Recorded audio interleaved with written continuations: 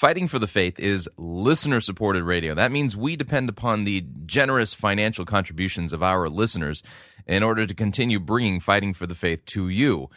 Would you please support Fighting for the Faith financially by joining our crew or sending in a donation to support us financially? You can do so by visiting our website, fightingforthefaith.com. Click on the Join Our Crew button. That's a mere $6.95 a month. Or if you'd like to make a flat contribution, you can do so by clicking on the Donate button or making your gift payable to Fighting for the Faith and sending it to Post Office Box 508, Fishers, Indiana, zip code 46038. Thank you for your support.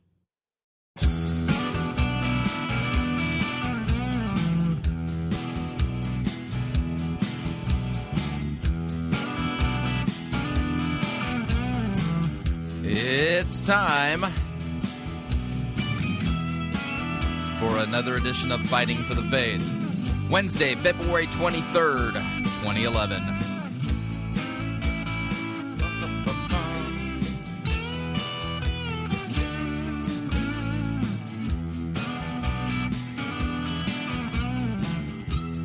Not even sure where to go with today's program. Looking at the lineup and just shaking my head. Somebody on Facebook sent me a message yesterday and said, when I first started listening to your show, it was kind of silly, and now it's just getting worse and worse. And yeah, it is. It's really getting worse. Thank you for tuning in. You're listening to Fighting for the Faith. My name is Chris Roseborough. I am your servant in Jesus Christ, and this is the program that dishes up a daily dose of biblical discernment, the goal of which help you to think biblically, help you to think critically, and to compare what people are saying in the name of God to the Word of God. Why? Because it matters. That's right. It's not that M-I-C-K-E-Y. Why? Because we love you.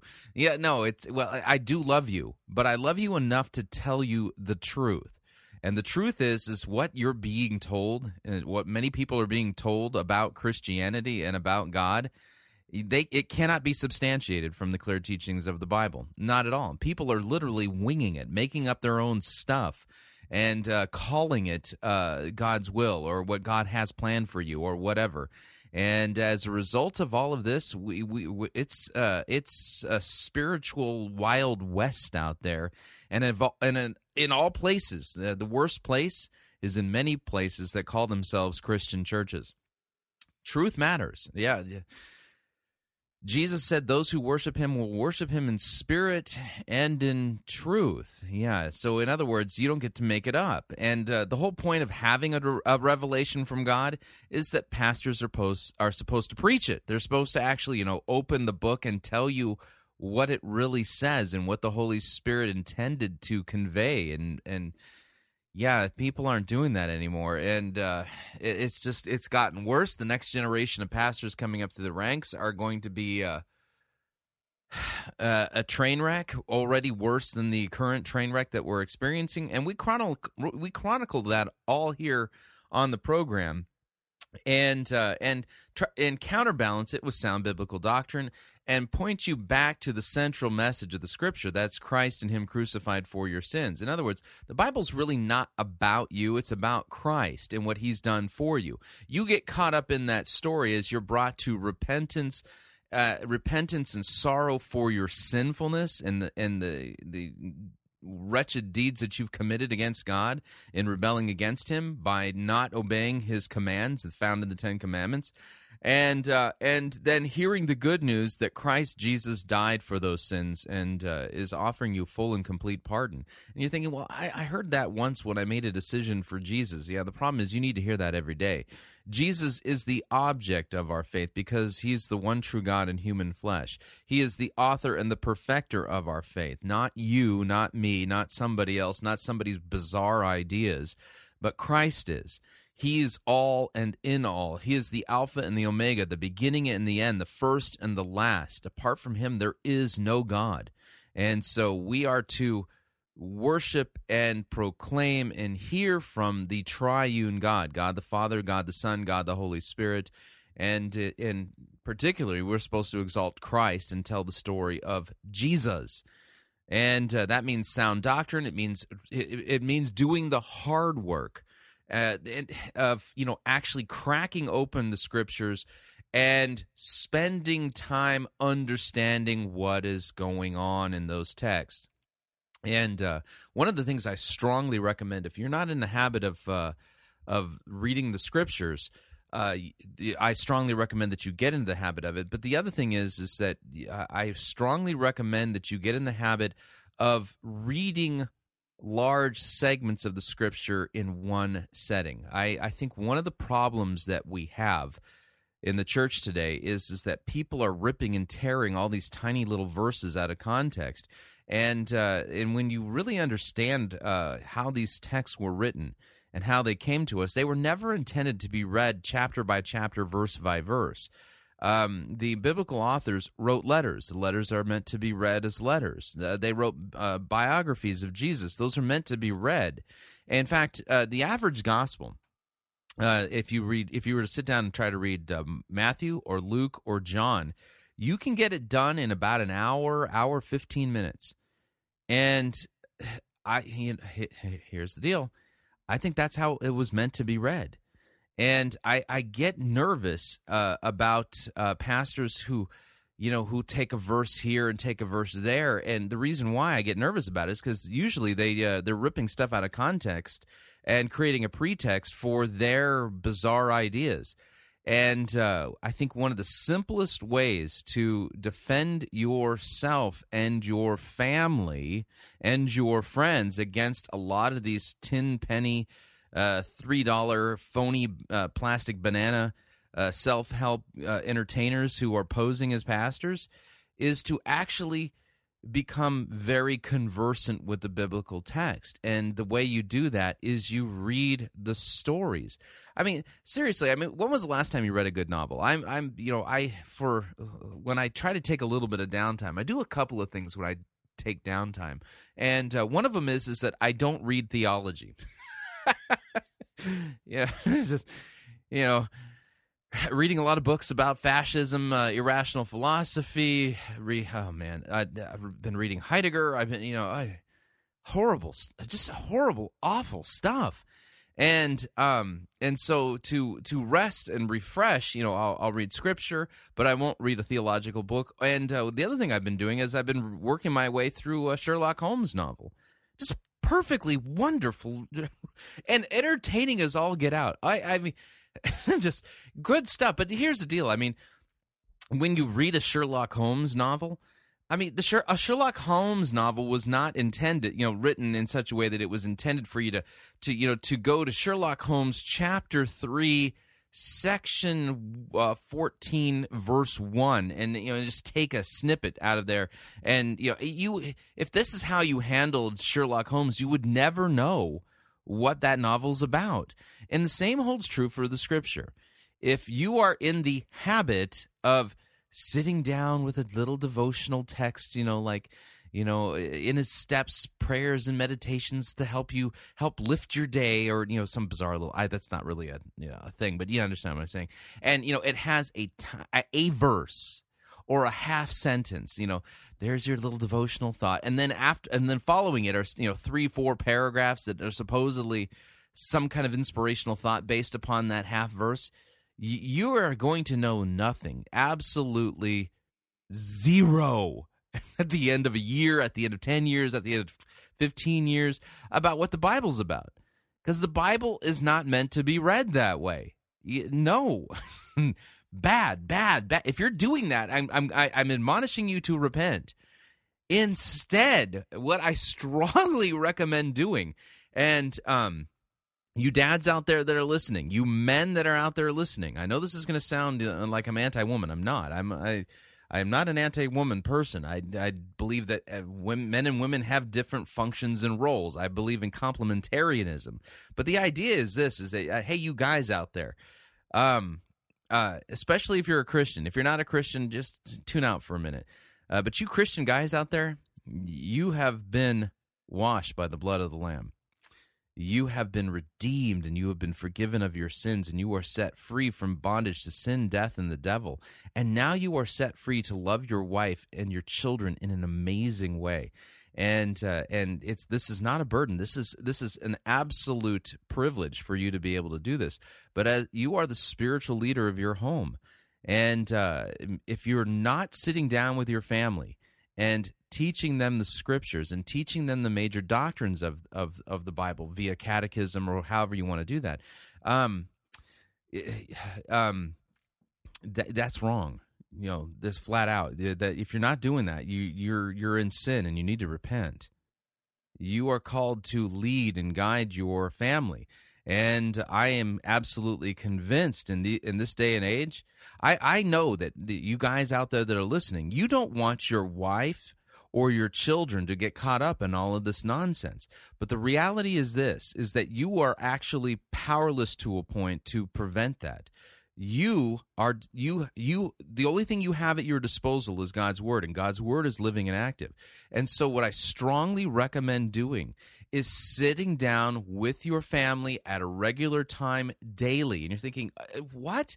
Yes, daily. Crack open the Bible and teach your children the biblical stories and teach them in context and, work through the narrative text, especially if you have younger children, and you can weave in some of the theological texts like Romans and Ephesians and Galatians and things like that as they touch on, as the major theological themes are touched on in the narrative, so that they know the scriptures, they know the doctrine, they know the theology that is revealed in God's Word. And by becoming so conversant in the truth and so conversant in what the scriptures teach, I guarantee you that that your children, when they hear something off and bizarre, they're going to go, that doesn't sound right. I mean, it's so funny. I mean, I got to tell you, I have teenage daughters, and for lack of a better way of putting it, my teenage daughters, they know that I'm a sinner, and they don't worship the ground that I walk on, which is really a good thing. But as a result of it, my daughters have heard just sporadic episodes here and there of Fighting for the Faith. They are not avid listeners to my own program, and that doesn't bother me, because the most important time I spend with them is not having them listen to my radio program, but the most important time I spend with them is at the dinner table with God's Word open. But my youngest daughter, who, I don't know what happened. I mean, I think there's a disease among teenage girls, but she has a very bad case of this. She's a young teenager going on about 35. I'm convinced that she thinks that she knows everything there is to know on the planet. And I'm thinking, maybe what I really need to do is just buy her a car and give her an allowance and send her off into the world so that she can go solve all the world's problems, because she already knows everything. And well, man, is she precocious. Anyway, she, when I'm working on stuff and, I've got audio playing, like I'm pre-listening to a sermon or whatever, many times she can hear what's going on. And I mean, she'll walk by my office and she'll go, "Dad, who is that guy? He obviously doesn't know what God's words what it teaches." I mean, it's funny to hear a young teenage girl. She gets it, and the thing is that she hasn't studied theology. She hasn't studied Greek. She hasn't studied Hebrew. She has never set foot in a college course on apologetics, theology, doctrine, the confessions, or anything of the sort. And yet, as soon as she hears false doctrine, she immediately knows, oh, this guy does not know what he's doing. And I'm so proud. But here's the deal, is that, I can't take the credit for it. It's God's Word that did the work. And that's the thing is that if we believe that we're really handling the Word of God, and that's what the Scripture is, it's God's Word. This is a living and active book, and it God the Holy Spirit inspired it. It's His power that brings the whole thing to life and raises people from the dead spiritually, brings them to, convicts them of their sins, points them to Christ and Him crucified for our sins. And so, I'm telling you, you want to be in the text and you want to be teaching the stories, and don't atomize it. And what I mean by that is don't read a verse to your child and then ask him, and what does this mean? And what is it? Yeah, no. Tell them the stories. Read the stories. Read the stories. Read the stories. And when you sit down to study God's Word, read the stories. Imagine that the chapter headings and the verses and the verse numbers don't exist. Read the story so that you can start working your way through these things. And so it's a good practice. It's a very good way to read the Scriptures, to, like, if you're going to read like one of the Pauline epistles, sit down and read the whole thing. And don't stop. Start at the beginning and go all the way through. You've now seen the forest. And then go back and pause along the way to kind of to take in the a little bit more study into what's going on in the text, by slowing it down and reading it for more, for greater comprehension, and really thinking and pondering and looking at what's being revealed there small wise. But as a habit, make sure that you're reading the whole text. And when you come away from a section of Scripture that you've been studying or reading, when you come away from it, if like you got through a chapter 3 and then the next day you're going to come back to it, you might want to reread it again. Keep the forest in mind. I think we're missing the forest because of all these little verse trees. And this is not how the Bible was meant to be read. This is not how the Bible was read in years past in church history. Read the stories, read the narratives, read the letters as letters, and don't chop it up into such tiny pieces that you can't see the bigger mosaic going on in the Scriptures. And that, in fact, if you can think of the Bible, I mean, we got 66 books, we got 40-something authors written over several thousand years, okay? And a good way to view the Bible,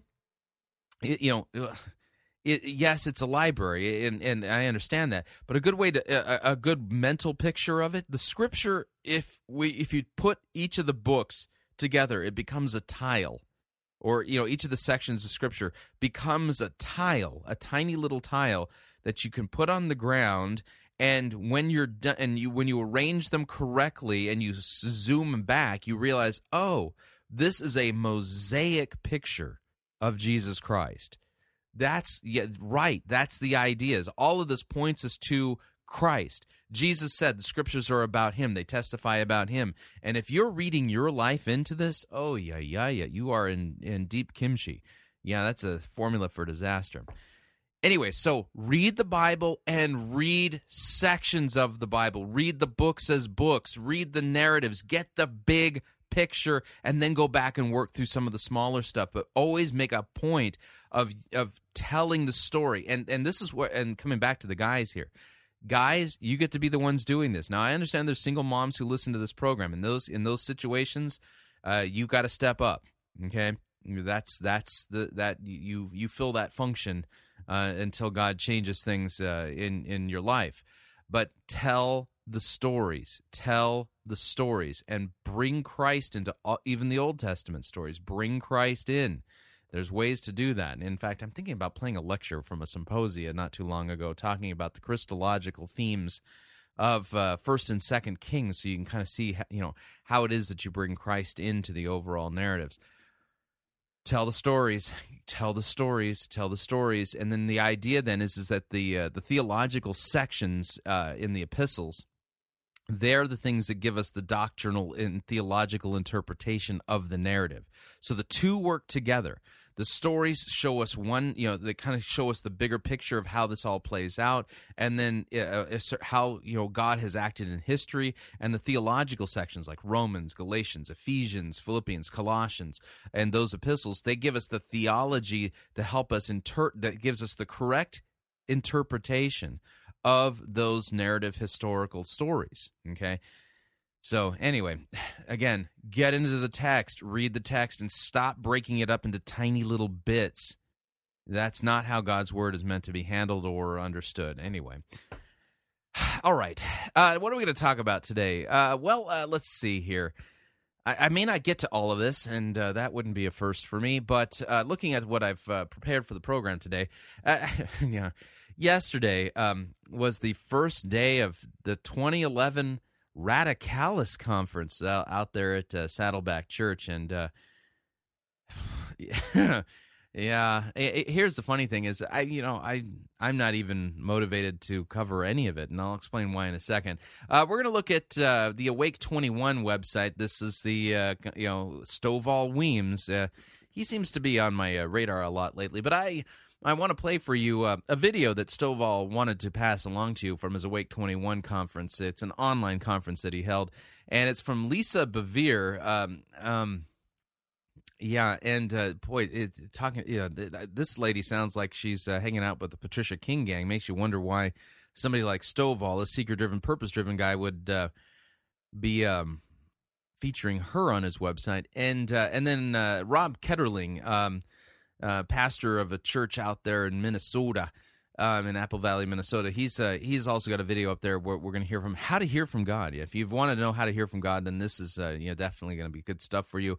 And then we're going to be hearing from John Ortberg. I want you to hear audio from video segments from his book, the video teachings that goes with his book entitled "The Me I Want to Be." Yeah, and kind of point out the fact that what you're hearing from John Ortberg is not Christian sanctification. It's something completely different. And then our sermon review in hour number 2 comes to us via City of Grace in Mesa, Arizona. Dr. Terry Crist presiding, and the name of the sermon is "You Gotta Have a Dream." That's right, you gotta have a dream. So, there's lots of stuff that we're going to cover today. So with that, let's dive into the program proper. From the Christian Post, the headline reads, "Rick Warren urges pastors to say radical yes to God." Hang on, I got to take a sip of my Earl Grey. Yeah, much better. Yeah, this is the only way I can put it is yawn, boring. I think that the Rick Warren is no longer the exciting center of the seeker-driven, purpose-driven movement. In fact, he's becoming about as relevant as Robert Schuller was.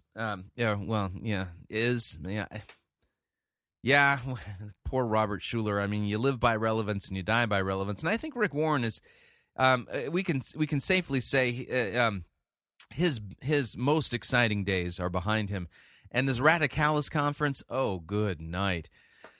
Let me read a little bit of this news story, though, because, I mean, you got to hand it to the folks at Saddleback. At least they're able to get the Christian Post to cover something about Rick Warren's latest conference that started yesterday. And, I mean, even the Twitterverse is pretty quiet about it. I'll explain why in a second. But anyway, Lake Forest, California, Pastor Rick Warren kicked off the 2011 Radicalis Conference on Tuesday by asking church leaders and pastors' wives to start representing Jesus by saying yes to God in every aspect of their lives first before asking others to do the same. Well, I mean, I think Rick Warren's advice is pretty sage here. I hope they all take that advice, and since they are all sinful and realize that they're not saying yes to God in every aspect of their lives, if they're consistent, then what they'll do is they'll step down as pastors. Anyway, he says, this is Rick Warren, quote, "There are 2 reasons that non-believers don't know Jesus Christ. One is that they've never met a Christian. The other is they have," said Warren to a crowd of more than 2,000 people at Saddleback Church in Lake Forest. 2,000, huh? Saddleback, the sanctuary there at Saddleback, I think they can hold up to 6,000 people. Only 2,000 showed up, huh? Anyway, quote, what we're going to be doing this week, looking at different areas in your life where you need to say yes to God and where your church needs to say yes to God in a radical way, Warren emphasized. But in order for believers to be able to say yes, they first need to experience God's radical love. They need to know that they are His beloved. To elaborate on this idea, Kay Warren, the wife of Rick Warren, was invited to speak about the lavish love of God and how it moves individuals to radical action. Said, Kay Warren, I don't know about you, but I rarely do anything out of fear, guilt, duty, or obligation. She said, I may do it, but I don't like it. She explained how unbelievers sense fear, guilt, and a sense of duty from those who try to evangelize them, immediately feeling they need to say no to them because they don't want to adopt that type of religion. Yeah. Anyway, you get the idea. But just 2,000 people at Radicalis. I think I know why. Here's Rick Warren on the promo. This is audio from the promo video for this year's Radicalis conference. I think I know why it's not that big of a hit this year. Here. What is Radicalis? Well, it's not a fungus. It's not a medication. It's not Lady Gaga's latest song. It's the most radical conference of the year, February 22 to 25 at Saddleback. Most radical conference of the... Really? The most radical... Wow, okay. Radicalis means from the root, and you find the roots of absolute devotion, of total dedication. Oh, Allah. Absolute devotion, total dedication. Yeah, I don't believe it for a second. Allah. Of complete surrender. Radicalis was about hearing speakers like Matt Carter. Matt Carter, really? Is that the best you could do? Stephen Furtick. Stephen Furtick, the Sun Stand Still guy, huh? Yeah. Dave Gibbons, Sean Lovejoy, Pete Wilson, Sergio De La Mara, men of Hang on a second. God who are radically devoted to making a difference with their lives. Yeah, right. Men of God. Yeah. Yeah, see, here's the deal. Is the reason why I think this is proof positive that Rick Warren's most exciting days and most relevant days are behind him, and the star-studded list of guys that he's listed who are going to be speaking at Radicalis this year. Yeah, that's pretty much scraping the bottom of the barrel. Think of them as third-string injured reserve Bible twisters. I think Stephen Furtick is on the cusp. I mean, I think he's going to be he's going to move from the third string to maybe second string injured reserve, and eventually he's going to be a headliner, and he'll make the cut for the prime team. He's on his way to that, but Pete Wilson and oh man, Matt Carter. Oh man. So I think apparently poor Rick Warren. See, and I know something about injured reserve players. I mean, living in Central Indiana, we root for the Colts football team. Don't tell Pastor Swirler that though, because he thinks all of the teams in the AFC are evil or whatever. But anyway, this year though, I mean, we had a lot of injuries, a lot of injuries on our football team, and as a result of it, I mean, it was a miracle that we even made the playoffs. And but I mean, I was making jokes about halfway through the season. I was saying that Coach Caldwell, the head coach of the Indianapolis Colts, I mean, it was such a desperate situation. Every week we were losing 3-4 guys every game. They were getting injured, and these serious injuries that were going to take weeks and months to heal. That I was convinced that Coach Caldwell, that what he was basically doing is looking in the stands and saying, that guy looks like he could catch a football, and that guy looks like he's big enough to maybe play for us. Why don't you ask them to come on down on the field, and we'll suit him up and we'll play him.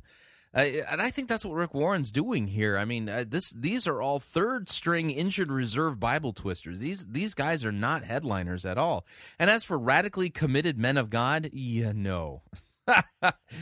Yeah, not hardly. Yeah, so, yeah, in fact, you can call this year's Radicalis Snooze Fest 2011. Snooze Fest 2011. In fact, it reminds me of Professor Ludwig from the Donald Duck Disney. Let's see if this conjures up any memories for you. But this is here. Listen. Snore along with Ludwig. I would like you to hear one of the records for the album right now, would you?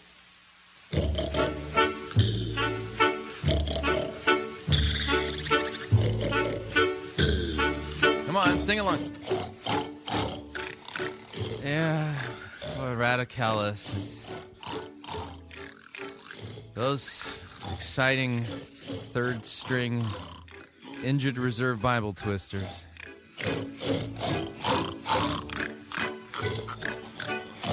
Snooze Fest 2011 at Saddleback Church.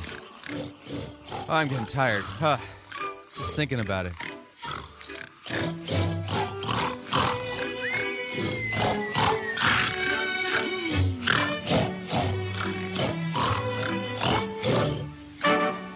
Yeah, there you go. I think that's appropriate. Yeah, I'm just getting tired. I mean, just bored out of my skull. That's the reason why I don't plan on covering anybody from Radicalis this year. I mean, yeah, so there you go. We're up on our first break. If you would like to email me regarding anything you've heard on this edition or any previous editions of Fighting for the Faith, you can do so. I'm going to talk about email tomorrow, but you can do so. My email address, talkback@fightingforthefaith.com, or you can ask to be my friend on Facebook. It's facebook.com/Pirate Christian. Or you can follow me on Twitter. My name there, Pirate Christian. Or Facebook, facebook.com/. Yeah, you got all that. Anyway, I'm falling asleep. I'm going to go wake up. We'll be right back.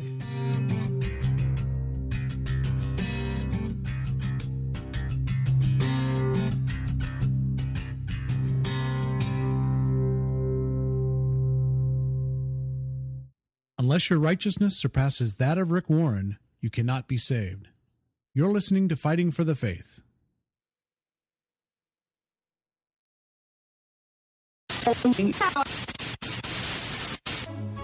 You're listening to Pirate Christian Radio. We'll be taking your false doctrine now.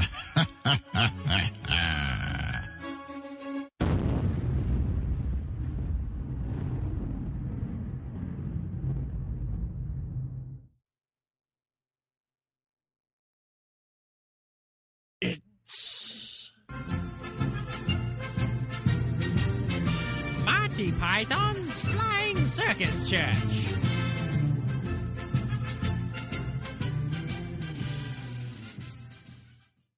So the new pastor came in and shut down the Sunday school, canceled the adult Bible study, dumped the hymnals, sacked the choir, and put in a praise band and started preaching sermons that sound like they could be preached or done on Dr. Phil's program. It's awful. I didn't expect a kind of purpose-driven inquisition. Nobody expects the purpose-driven inquisition. Our chief weapon is purpose. Purpose and vision. Vision and purpose are two weapons. Our purpose and vision. And ruthless relevance are three weapons. Our purpose, vision, and ruthless relevance and an almost fanatical devotion to Rick Warren are four weapons. Now, amongst our weaponry are such elements as purpose, vision. I'll come in again. I didn't expect a kind of purpose-driven inquisition. Nobody expects the purpose-driven inquisition. Amongst our weaponry are such diverse elements as purpose, vision, ruthless relevance, and almost fanatical devotion to Rick Warren, and nice Hawaiian shirts. Oh, damn. I can't say it. You'll have to say it. What? You'll have to say what the bit about our chief weapons are. I couldn't do that.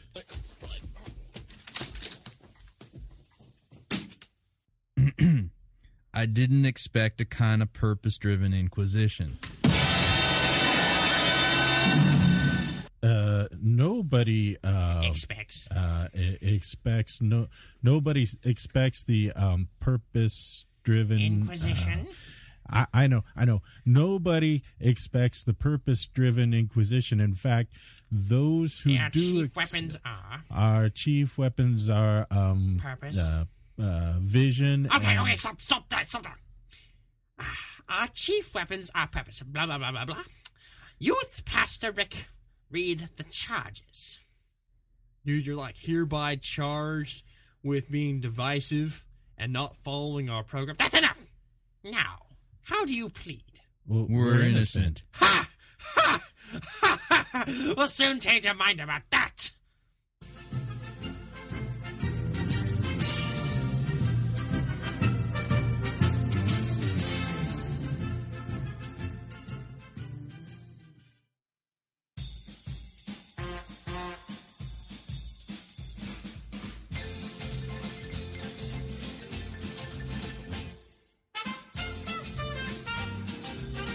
Keep more of your money in your pocket. Hi, Chris Roseborough here. If you're planning to travel anytime in the near future, then don't pay more for airfare, hotel rooms, or rental cars than you need to.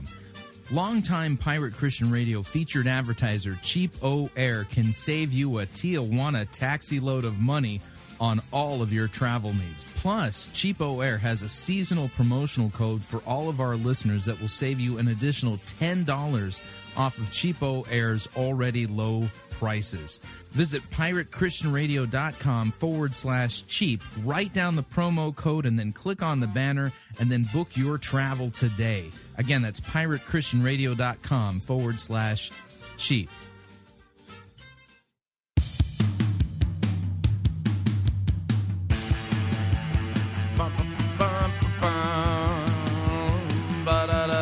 All right, we're back.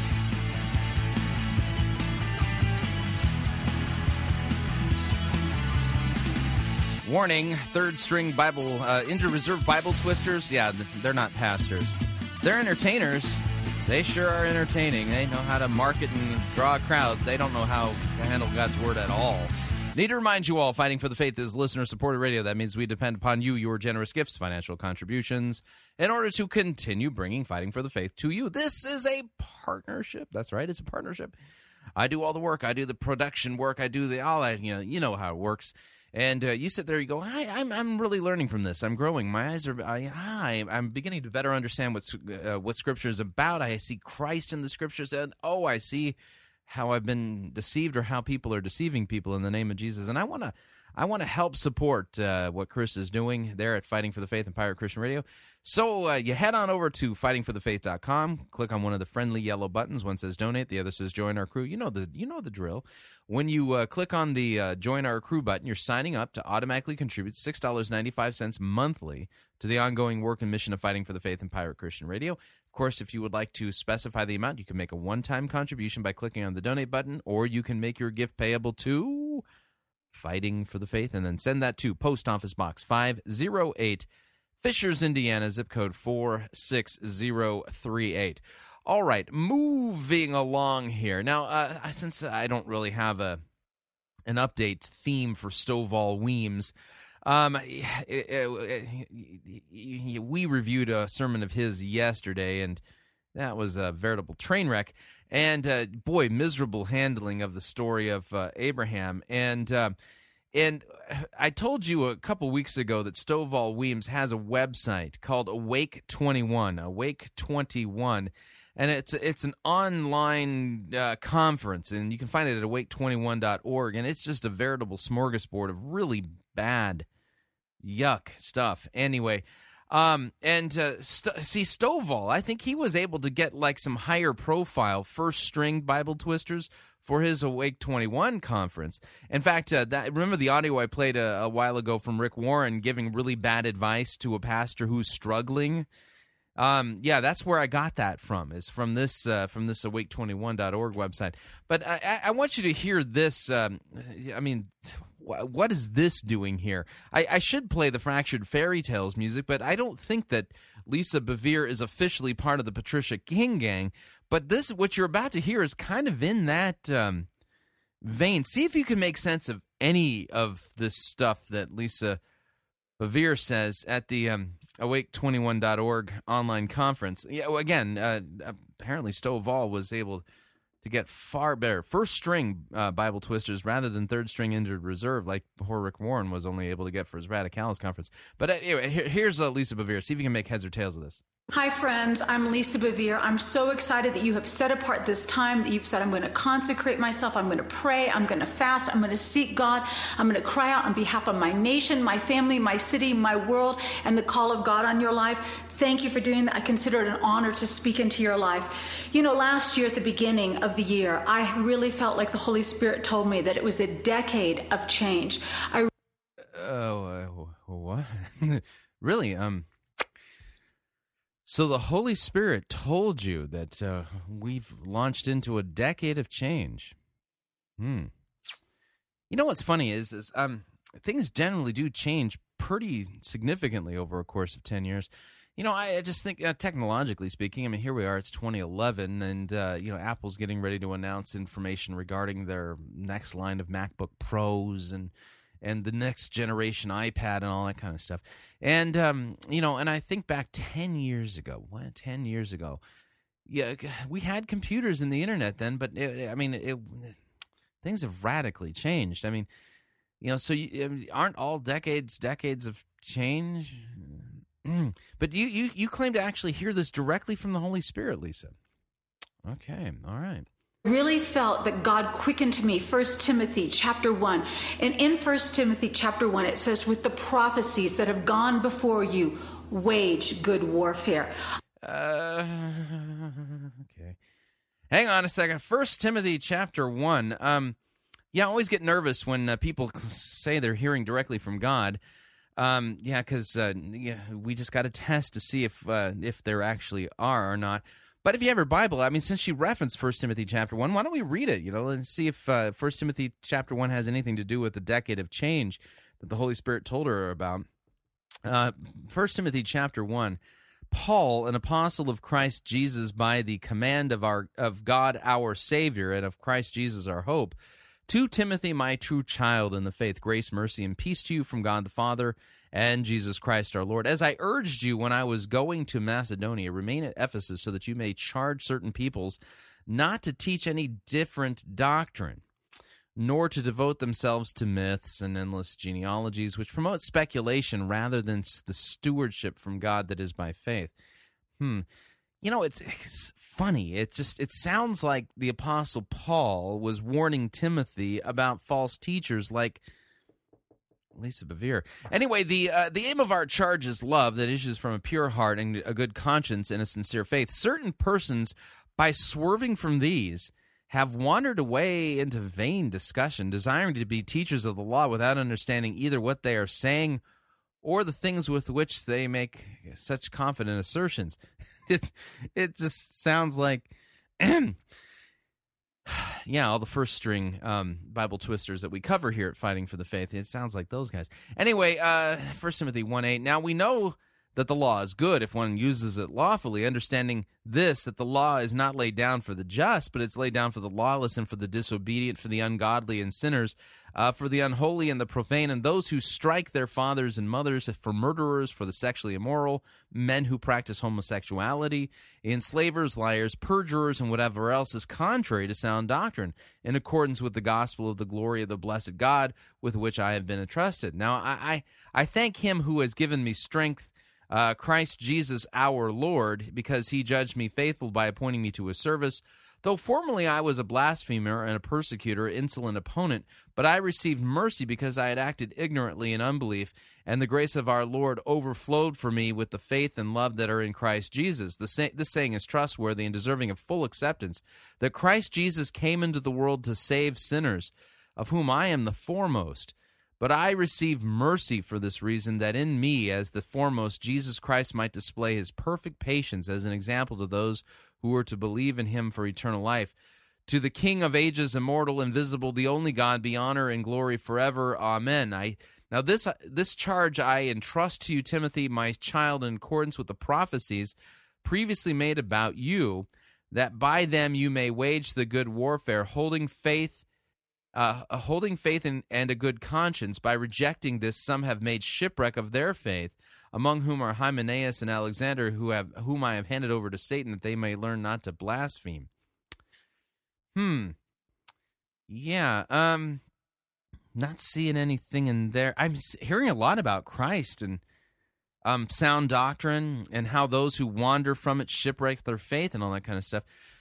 For the forgiveness of sins was all there, but not seeing anything there about this how being a pretext for the decade of change. Now, Rick Warren's doing a decade of destiny. I wonder if the two are related.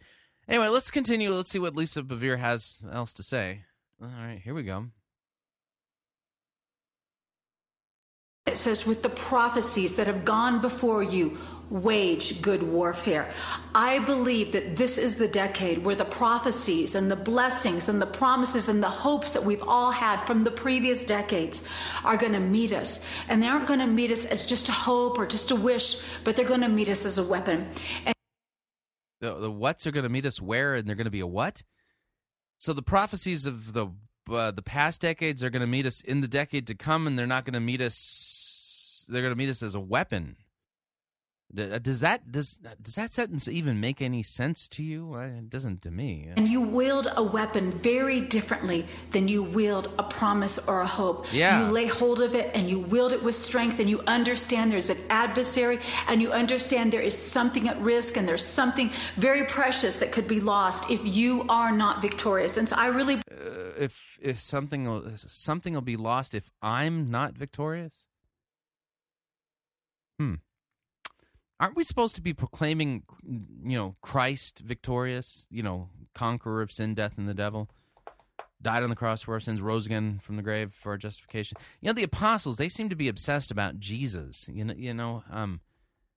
This feels like it's really me focused. I believe that needs to be our prayer posture for this decade.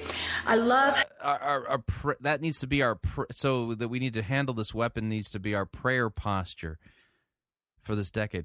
Now, when I think of prayer postures, I mean, you can pray standing up, you can pray sitting down, you can pray kneeling. I'm not sure what she means by a prayer posture at this point. I mean, so I should be postured for holding a weapon. So when I pray, I should hold out my hand like I'm wielding the sword given to King Arthur and the Lady of the Lake, Excalibur. I mean, what are you talking about? Habakkuk 2, and I'm just going to read this to you. It says, "I will stand my watch." Each of us, we have a watch. Wow, is this all over the place? Habakkuk 2, huh? Oh, you might as well flip on over to there, too. Habakkuk 2, apparently there's something in there. Well, thank God it's verse 1. It's just, Habakkuk 2. You know what? I believe in context. Let's add a little bit of context to this. Habakkuk chapter 1. Let's see here. Start at verse 18. Well, no, hang on a second here. Let's see. Habakkuk chapter 1. There is no verse 18. I was looking at chapter 2. Habakkuk 1. How about verse 12? Habakkuk 1:12, and then we'll kind of read. Are you not from everlasting, O Lord, my God, my Holy One? We shall not die. O Lord, you have ordained them as judgment, and you, O Rock, have established them for reproof. You who are of purer eyes than to see evil and cannot look at wrong, why do you idly look at traitors and remain silent when the wicked swallows up the man more righteous than he? Great question. You make mankind like fish of the sea, like crawling things that have no ruler. He brings all of them up with a hook, and he drags them out with his net. He gathers them in his dragnet, and he rejoices and is glad. Therefore he sacrifices to his net and makes offering to his dragnet. For by them he lives in luxury, and his food is rich. Is he then to keep on emptying his net and mercilessly killing nations forever? Chapter 1, verse 2, I will take my stand at my watchpost and station myself on the tower, and I will look out to see what he will say to me, and I will answer concerning my complaint. And the Lord answered me, write the vision and make it plain on tablets, so he may run who reads it. For still the vision awaits its appointed time. It hastens to the end, and it will not lie. If it seems slow, wait for it. It will surely come, and it will not delay. Behold, his soul is puffed up, and it is not upright within him. But the righteous shall live by his faith. Moreover, wine is a traitor, an arrogant man who is never at rest. His greed is as wide as Sheol. Like death, he has never enough. He gathers for himself all nations and collects all of his own peoples. Shall not all of these take up their taunt against him with scoffing and riddles for him, and say, woe to him who heaps up what is not his own, for how long, and loads himself with pledges? Will not the debtors suddenly arise, and those awake who will make you tremble? Then you will be spoil for them, because you have plundered many nations. All the remnant of the people shall plunder you, for the blood of man and violence of the earth, to cities and all who dwell in them. Yeah, I'm not seeing anything in Habakkuk 2 either really relating to us, at least in the way Lisa Bevere. I mean, it's like, one of those pinball machines. I mean, it's like watching the metal ball in the pinball machine. It's like bing, bong, bing, bong, bong. It's just shooting all over the place here. I set myself on the rampart. The rampart was a position of battle. It was a position of looking out among the fields to see what was going on. We got to choose. We're going to set our watch, and we're going to ascend and set ourselves on a rampart. It says, and watch to see what he will say to me.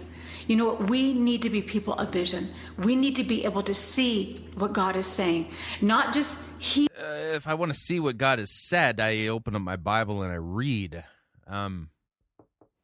Somehow I don't think that's what she's talking about. Hear what God is saying, but actually see what he is saying. We need to be people that have eyes to see, ears to hear, a mouth unafraid to speak, a heart enlarged to believe for huge things. Now, if you don't have eyes to see and you don't have ears to hear, if you're deaf and you're blind, wouldn't God have to, perform a miracle so that you can see and hear?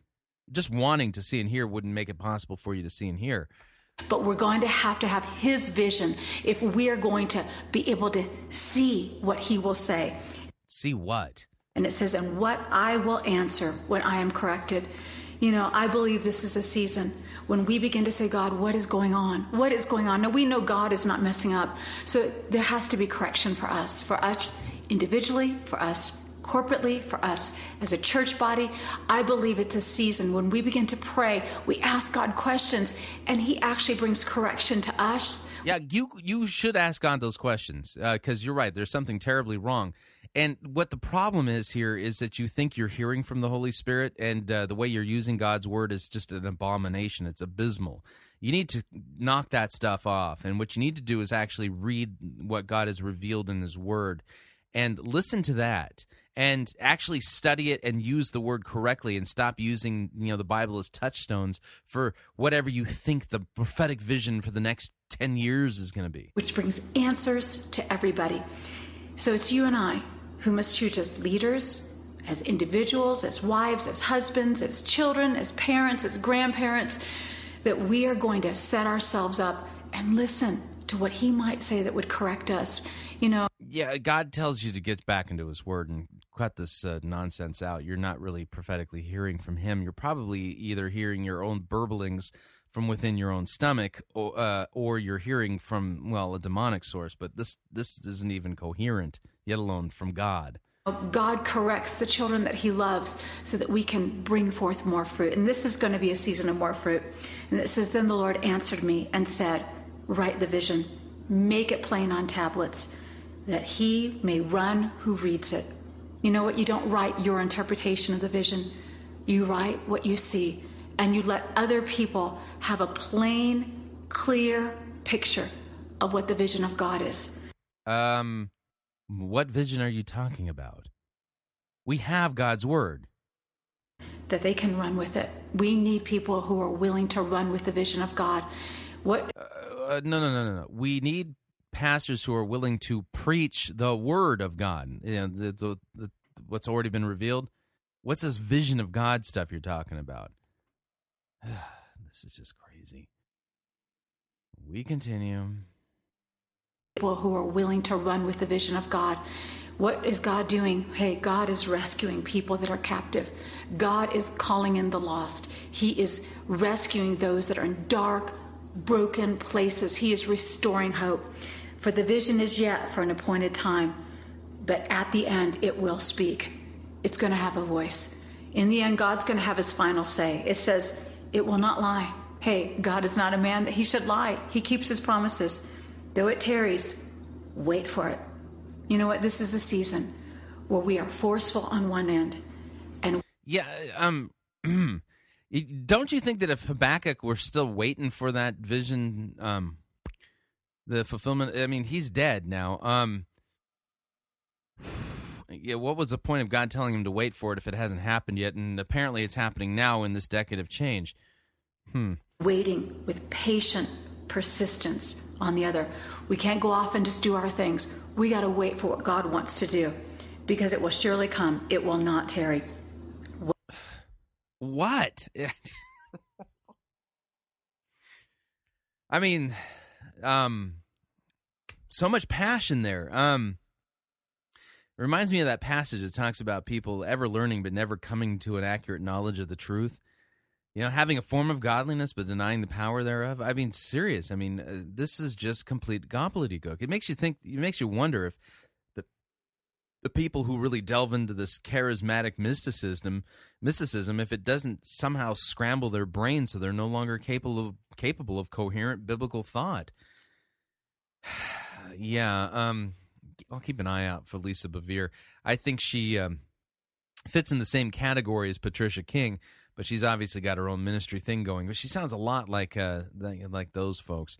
All right, moving along. We're going to run a little long on this segment. I want you to hear, maybe I'll cut this into two pieces. This will be part one today. I want you to hear John Ortberg talking about his book, The Me I Want to Be. See if you can make any sense of this. Redemption is always the redemption of creation. And here's the good news. What happens when you flourish is... Yeah, notice he says, redemption is always the redemption of creation. What does he mean by redemption? Redemption, by the way, biblically, is a term that has to deal with the slave market. Okay? So when we talk about redemption, we're talking about redeeming slaves, purchasing them. Just want to let you know that, but I don't think that's where he's going to go with this. So let's continue. Flourishes. You become more you. You become more that person God had in mind when he first thought you up.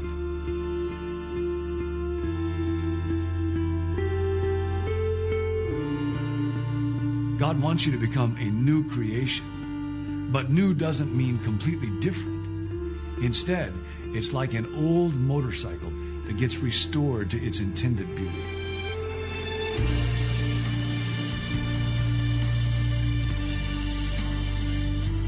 Just sounds so much more spiritual when you put the soundtrack behind it. Just as you're listening to this, who's he talking about? Is this what God had in mind for biblical sanctification? If so, then why hasn't the Christian church taught this view of sanctification like in its entire history until like now? Just wondering,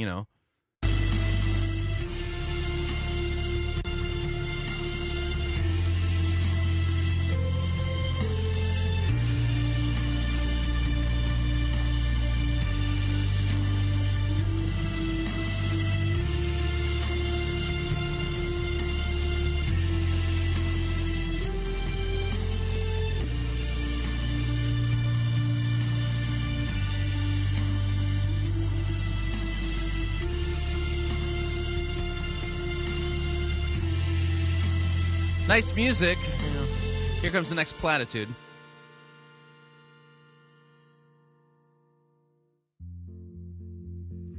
So here's where we start. There is a God, and it is not you. That's great. Can you tell me a little bit more about God?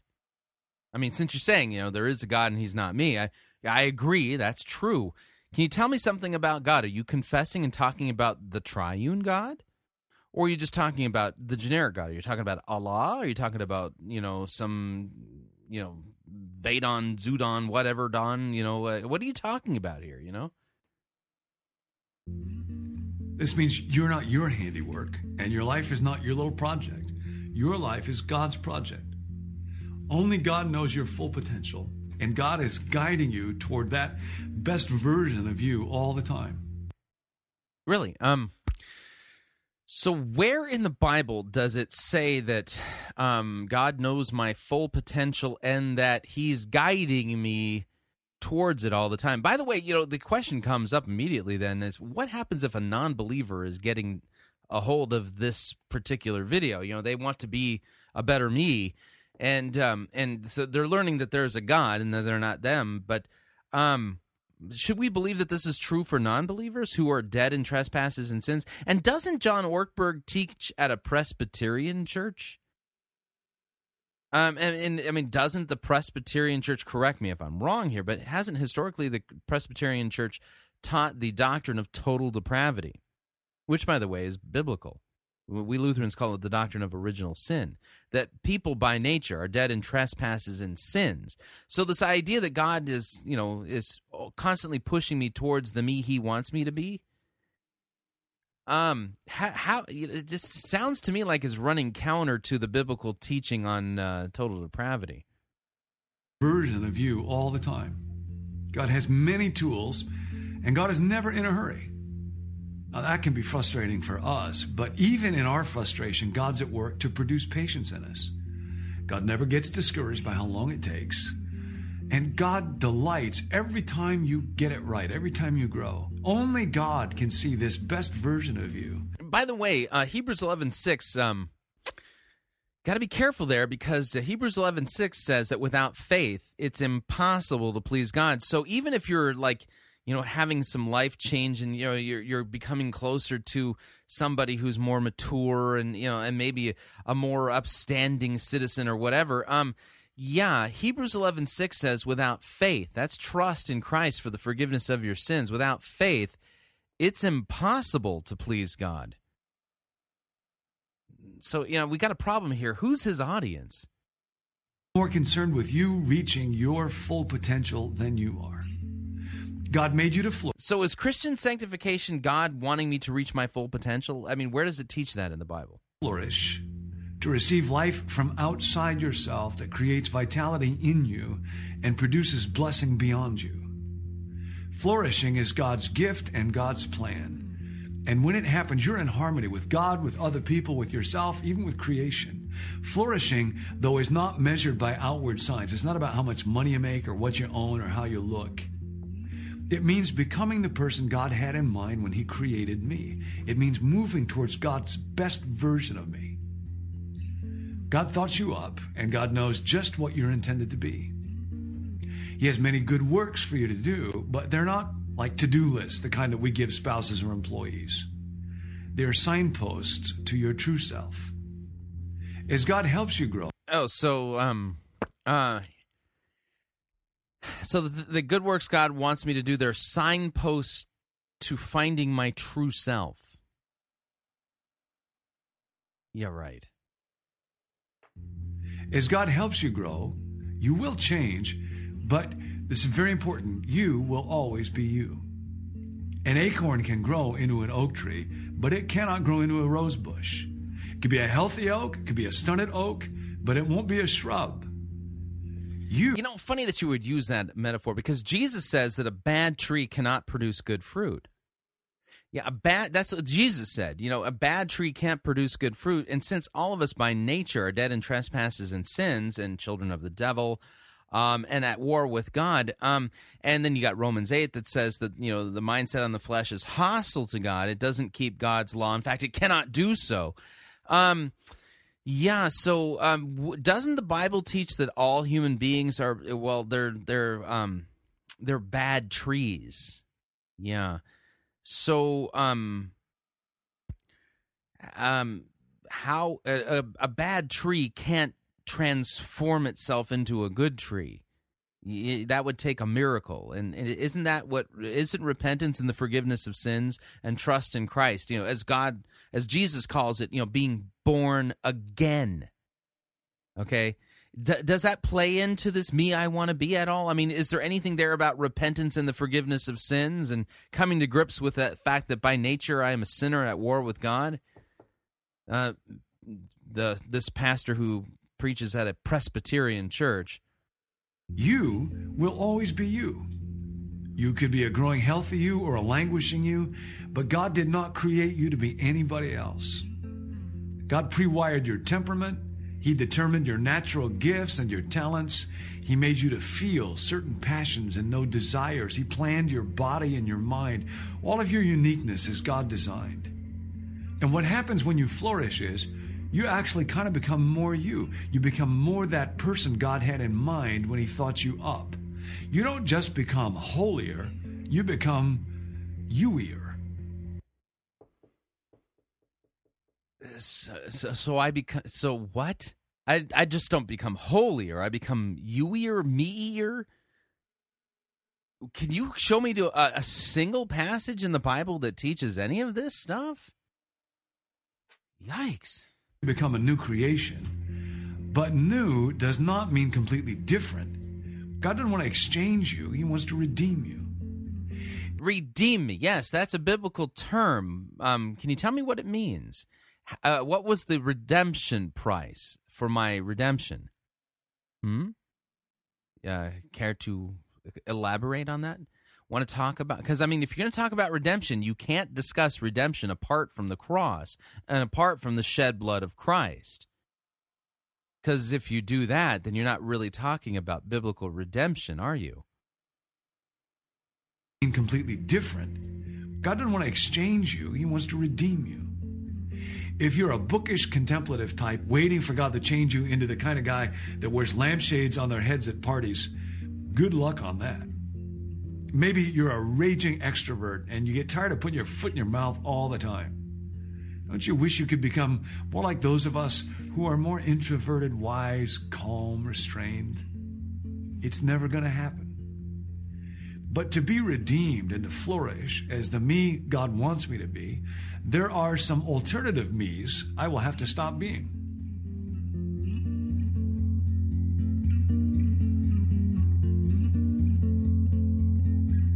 God designed you to be you. And so he will not ask you, why weren't you Moses or David or Esther or Peter or Mary or John Ortberg? If you don't pursue the life we're talking about, he'll ask you, why weren't you you? Really, where in the Bible does it say that God is going to ask me, how come I wasn't me? Aren't I the problem? Isn't my sinful nature the...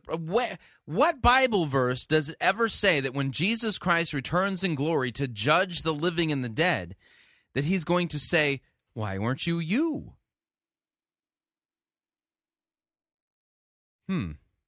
Yeah, this is frustratingly bad. In fact, the focus is like, it's like completely on the wrong thing. I'm the sinner in need of a savior. Apparently, I'm being saved from not being the better me. I don't know. God designed us to delight in our actual lives. And of course, pretending to... I thought we're supposed to delight in God. I'm sorry. The Bible just keeps getting in the way of what this guy is saying. I mean... Really hard work. That's why we feel so tired after a first date or a job interview or someplace where I feel like I got to project an image. It's why we're drawn to transparency. And we long to go someplace where we can just be ourselves. Such a relief. Not to have to... Yeah, but see, the thing is that when you understand what Scripture says, that there is no one who seeks God. There was no one righteous, no, not one. All have turned away. If I'm being myself, and then I'm sinning and in need of a Savior. Myself is the problem. I do, or to know more than I actually do, or to be more humble than I really am. Inside you is a real person without pretense or guile. Really? And where does the Bible say that within me is a person without pretense or guile? One verse would suffice, John. And you and I both know there isn't no verse that says that, otherwise you'd be quoting it right now. Or guile. And the good news is we never have to pretend with God. In fact, genuine brokenness pleases God more than pretend spirituality. Brokenness about what? Brokenness over what? What am I supposed to feel broken about? My sinful rebellion against God? The fact that I don't do what God commands me to do? Is that what you mean? You know, contrition and sorrow because I've rebelled and sinned against God? Sorrow and contrition and brokenness like the tax collector in the story that Jesus told about the Pharisee and the tax collector? Is that the kind of brokenness you're talking about? Why do I think that's not like not even on your radar right now? Oh yeah, because it's all about me. If I'm ever going to get to the real me I want to be, I have to start by being honest about the me I am.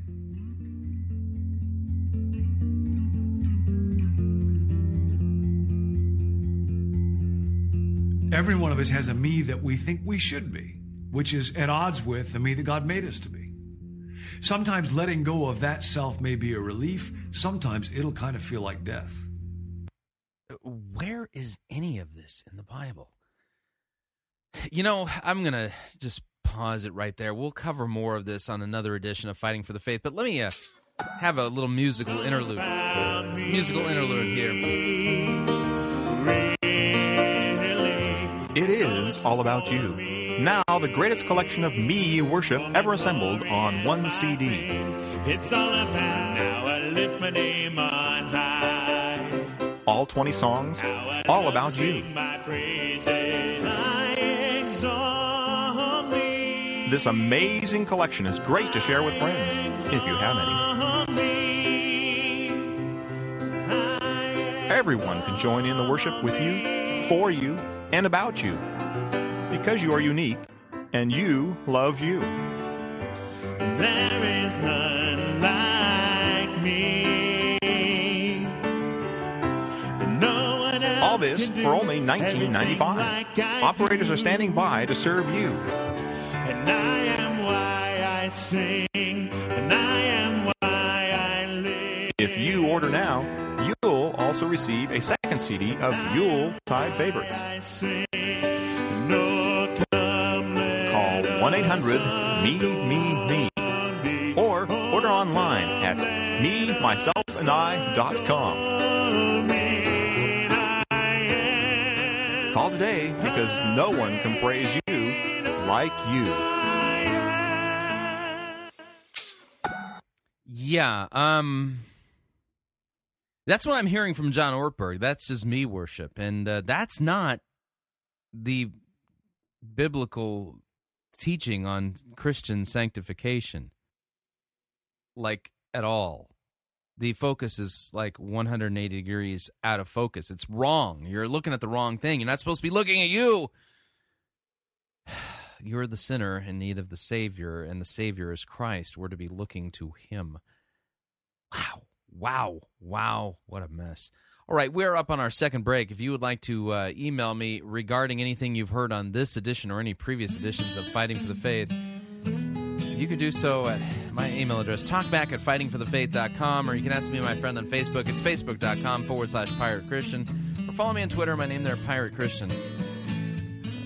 We'll be right back. Sermon review. It's not going to be any better.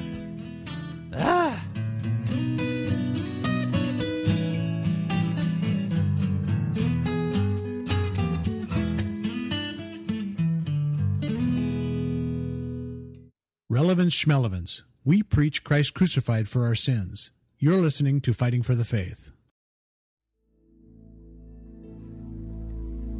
This is the air I breathe. This is the air I breathe.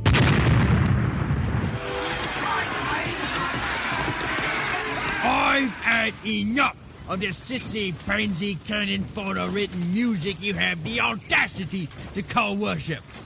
Men, put this entire girly praise band in the boo box. Let's wheel in the organ and get some real worship music underway.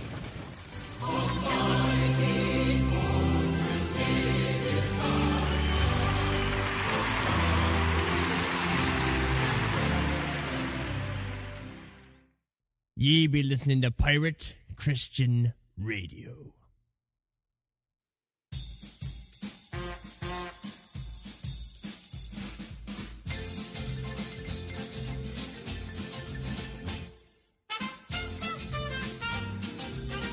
Keep more of your money in your pocket. Hi, Chris Roseborough here. If you're planning to travel anytime in the near future, then don't pay more for airfare, hotel rooms, or rental cars than you need to. Longtime Pirate Christian Radio featured advertiser Cheap O Air can save you a Tijuana taxi load of money on all of your travel needs. Plus, Cheap O Air has a seasonal promotional code for all of our listeners that will save you an additional $10 off of Cheap O Air's already low prices. Visit piratechristianradio.com/cheap, write down the promo code, and then click on the banner, and then book your travel today. Again, that's piratechristianradio.com/cheap.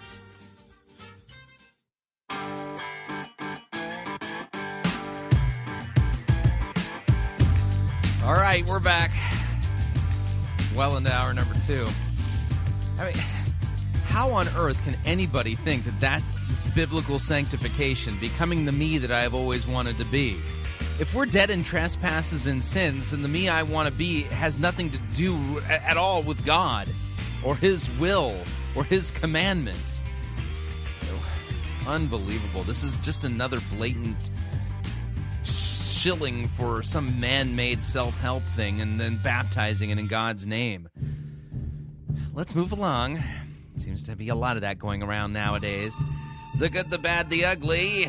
We review it all here at Fighting for the Faith. We're an equal opportunity sermon reviewing service. Today's sermon comes to us via City of Grace Church, Mesa, Arizona. Pastor Dr. Terry Crist presiding. Oh, man. The name of this sermon, get ready for this one. Ready? You Gotta Have a Dream.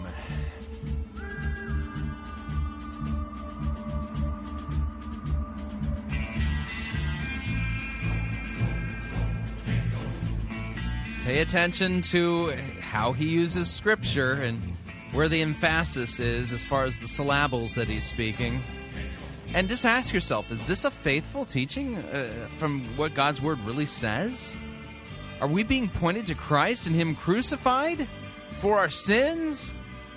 Is this really what the Bible's all about? Is this something? I mean, is there a new 11th commandment? Thou shalt have a dream.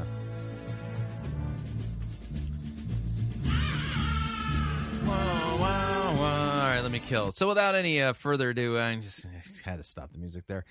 Here is Dr. Terry Crist from the City of Grace. You Gotta Have a Dream. Well, if you have your Bibles, why don't you turn with me to Ephesians chapter 3. We'll begin in just a moment with verse 20. And while you're... Okay, Ephesians chapter 3, verse 20. Already there's a problem. Why is there a problem? Does anyone want to raise their hand and answer the question, why already there's a problem? Oh, yes, you over there in the back. Yes, what would you have to say? Yep, you're right. That's exactly it. That's correct. The reason why there's a problem here is because we're starting in the middle of a letter. Obviously, this is not his great Ephesians sermon series, and then we're up to chapter 3, verse 20. You know, we're kind of starting off here, and the name of the sermon is You Gotta Have a Dream. Now, if you just read verse 20 out of context, then you could create the impression, the false impression that, well, Ephesians is that big book about dreaming. Yeah, no, it's not. Really, it isn't. And if you don't believe me, start at the beginning of the letter and read the letter like you would any other letter. You know, start at the beginning, dear so-and-so, and go all the way to the end, sincerely love, mwah. Yeah, that's, when you read it in its context, you're going to find out, yeah, this is not the big dream letter at all. In fact, what Dr. Terry Crist, I don't know what he has his doctorate in, but apparently it's not in systematics or hermeneutics. But we've got a problem here. But let's let him chime in and see what he does with Ephesians chapter 3 and 20. You're turning there. Would you also join me in giving a great big welcome to those who are joining us in a video service or watching somewhere in the world on the internet? Welcome to City of Grace. Great to have you with us today. For those who are our first-time guests, we are continuing on with the series of messages called Forces That Form Our Future. And I want to take a little while today to talk to you about the force of a dream. The force of a dream. As we've already seen in the little video, children love to dream. But somehow, somewhere along life's path, we have this way of replacing our imagination with information, and we often lose sight of the possibilities that stand before us. In fact, I think that many people... What? So this is the big problem that the Bible obviously solves. I had no idea. Stand before us. In fact, I think that many people allow the facts of life to overwhelm the longings of their heart. And we forget that God has so much more in store for us. Whoa. So the big problem is we let the facts of life overwhelm the what's of our... What are you talking about? I guarantee you that Ephesians chapter 3, verse 20 does not teach this. That's why the Bible addresses it this way in Ephesians chapter 3 and verse 20. God can do anything, you know, far more than you could ever imagine or guess or request in your wildest dreams. He does it not by pushing us around, but by working within us. His Spirit deeply and gently within us. So he's going to base this sermon on one out-of-context verse, and if you're wondering, because if you have a good English translation, you just heard him and went, what? I know you're scratching your heads. He was reading from the Message paraphrase. Yeah, big problem there with that message. Yeah, it's not good. And so, let me back this up because I want you to hear what he's doing here. He's trying to create the impression that all of the stuff that he said beforehand is actually taught in the Bible. And so, you gotta see the magic trick. This is like sleight of hand. Yeah, have you ever watched a television magician and while you're watching it live, you sit there and go, "Wow, how did he do that?" And then if you have a TiVo, you TiVo it, and then you watch the magic trick over and over again. You sit there and go, "Oh, that's how he did it. That wasn't magic at all. He just had There's in magicians' parlance, they talk about misdirection. Okay, misdirection is where the magician does something with his hand, kind of stretched out and over there to the right. He's doing, and everyone's focused on that. And while he's doing that, his left hand is reaching behind him and grabbing something to make it look like it's appearing magically. It's called misdirection. What Dr. Terry Crist is doing here is the biblical doctrinal form of misdirection. Watch again how he does it. Well, let's rewind the tape and let's watch how the technique is done. Here we go. I think that many people allow the facts of life to overwhelm the longings of their heart. And we forget that God has so much more in store for us than we possibly could imagine. That's why the Bible addresses it this way in Ephesians. Okay, now notice he was talking about we're getting overwhelmed by the facts of life, overwhelming our dreams and our aspirations. And that's why the Bible addresses it this way. Really? The Bible really addresses the big problem of how sometimes life just causes us to lose sight of those big dreams that we had when we were children. And then he quotes a verse out of context from a very bad paraphrase to create the impression that apparently God's all about helping you have a dream and helping you to realize those dreams that you had when you were just a child. That's how the sleight of hand works. So he distracts you, and then while he's doing that, poof, he just made it look like the Bible teaches us. Now, if you have your Bible, flip on over to Ephesians chapter 2. Ephesians chapter 2. We're going to put this back into context. Now, I don't have time to read all of the letter. I do have a radio program, but I'm going to read far more Bible in the next few minutes than most seeker-driven pastors read in an entire year of sermons. Okay, so if you have your Bible, flip on over to Ephesians chapter 1. Not 1, 2. Okay. Paul, writing to the Ephesian church, or the churches in Ephesus, he says, "And you, Christians, you were dead in the trespasses and sins in which you once walked, following the course of the world, following the prince of the power of the air, the spirit that is now at work in the sons of disobedience, among whom we all at once lived in the passions of our flesh and carrying out the desires of the body and the mind, and we were by nature children of wrath like the rest of mankind." Yeah, that section of Scripture completely obliterates John Ortberg's "Me, I Wanna Be" theology. Yeah, this section of the Bible just pummels that to oblivion. But anyway, verse 4, "But God, being rich in mercy because of the great love with which he loved us, even when we were dead in our trespasses, he made us alive together with Christ. By grace you have been saved.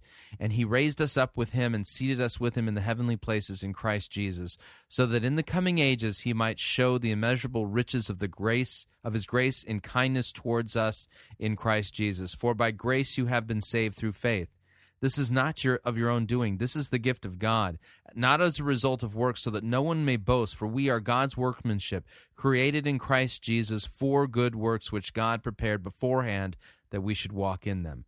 Therefore, remember that at one time you Gentiles in the flesh you were called the uncircumcision by what is called the circumcision, which is made in the flesh by hands.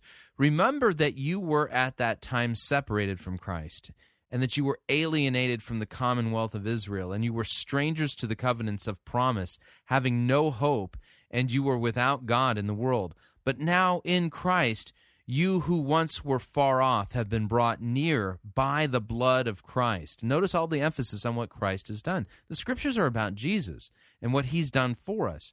For He Himself is our peace, who has made us both one and has broken down in His flesh the dividing wall of hostility, by abolishing the law of commandments expressed in ordinances, that He might create in Himself one new man in place of the two, so making peace, and might reconcile us both to God in one body through the cross, thereby killing the hostility. And He came and He preached peace to you who were far off, and peace to those who were near, and through Him we both have access in one Spirit to the Father. So then you are no longer strangers and aliens, but you are fellow citizens with the saints, and you are members of the household of God, built on the foundation of the apostles and the prophets, Christ Jesus Himself being the cornerstone, in whom the whole structure being joined together grows into a holy temple in the Lord. In Him you also are being built together into a dwelling place for God by the Spirit. Next chapter, we continue. For this reason, I, Paul, a prisoner for Christ Jesus on behalf of you Gentiles, assuming that you have heard of the stewardship of God's grace that was given to me for you, how the mystery was made known to me by revelation, as I have written briefly. When you read this, you can perceive my insight into the mystery of Christ, which was not made known to the sons of men in other generations, as it has been revealed to His holy apostles and prophets by the Spirit.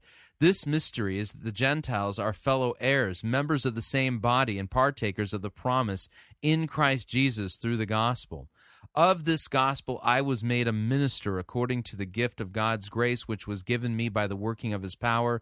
To me, though I am the very least of all the saints, this grace was given to preach to the Gentiles the unsearchable riches of Christ, and to bring to light for everyone what is the plan of the mystery hidden for ages in God, who created all things, so that through the church the manifold wisdom of God might now be made known to the rulers and authorities in the heavenly places. This was according to the eternal purpose that he has realized in Christ Jesus our Lord, in whom we have boldness and access with confidence through our faith in Him. So I ask you, do not lose heart over what I am suffering for you, which is for your glory.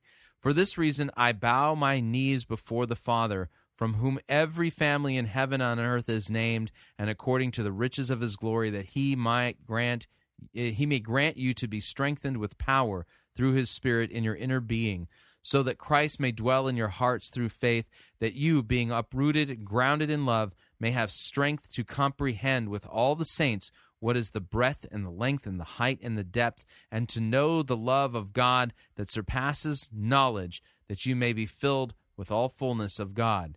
Now to Him who is able to do far more abundantly than all that we ask or think, according to the power that is at work within us, to Him be glory in the church and in Christ Jesus through all generations, forever and ever. Amen. Yeah, does that verse, when you put it back in context, say that God's all about helping you realize your lost childhood dreams? I don't think so. Can do anything, you know, far more than you could ever imagine or guess or request in your wildest dreams. He does it not by pushing us around, but by working within us. His Spirit deeply and gently within us. I love that line. He doesn't do it through command and control. He doesn't do it through force of might. He doesn't do it through threats and through withholding grace and affection by pushing us, the Scripture says. But He works in us by His Spirit, deeply and gently within us. Now, I want to take a few minutes to talk to you about how to nurture your dreams, because I believe that every person in... Okay, whoa, wait a second.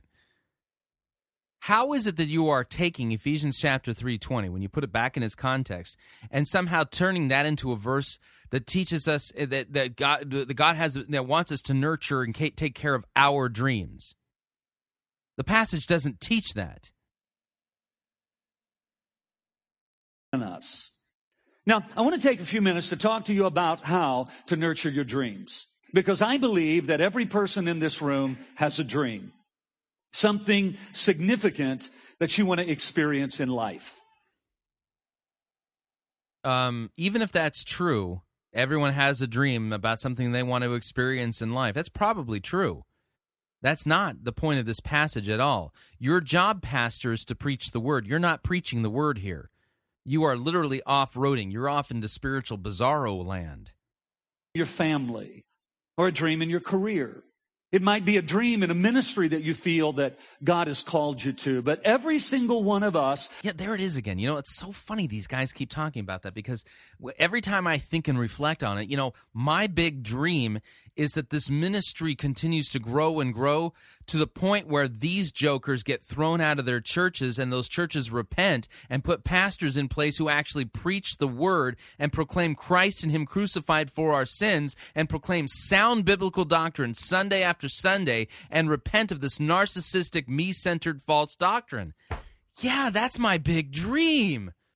Oh, I hope it comes true. Have a longing for more than what we have currently settled for. You were created to dream. Say that after me. Say, I was created to dream. Come on, say it again. I was created to dream. And what Bible verse says that? Ephesians 3:20 doesn't say it. So where in the Bible does it say you were created to dream? I was created to dream. It's one of the unique things that makes us human. God created each of us with the capacity to imagine a future that is very different from the one that we're living in. And that's what a dream really is. A dream is simply an inner picture of a world that is different from the one we're presently living in. It's this inner knowing that things are not as they could be. There's more.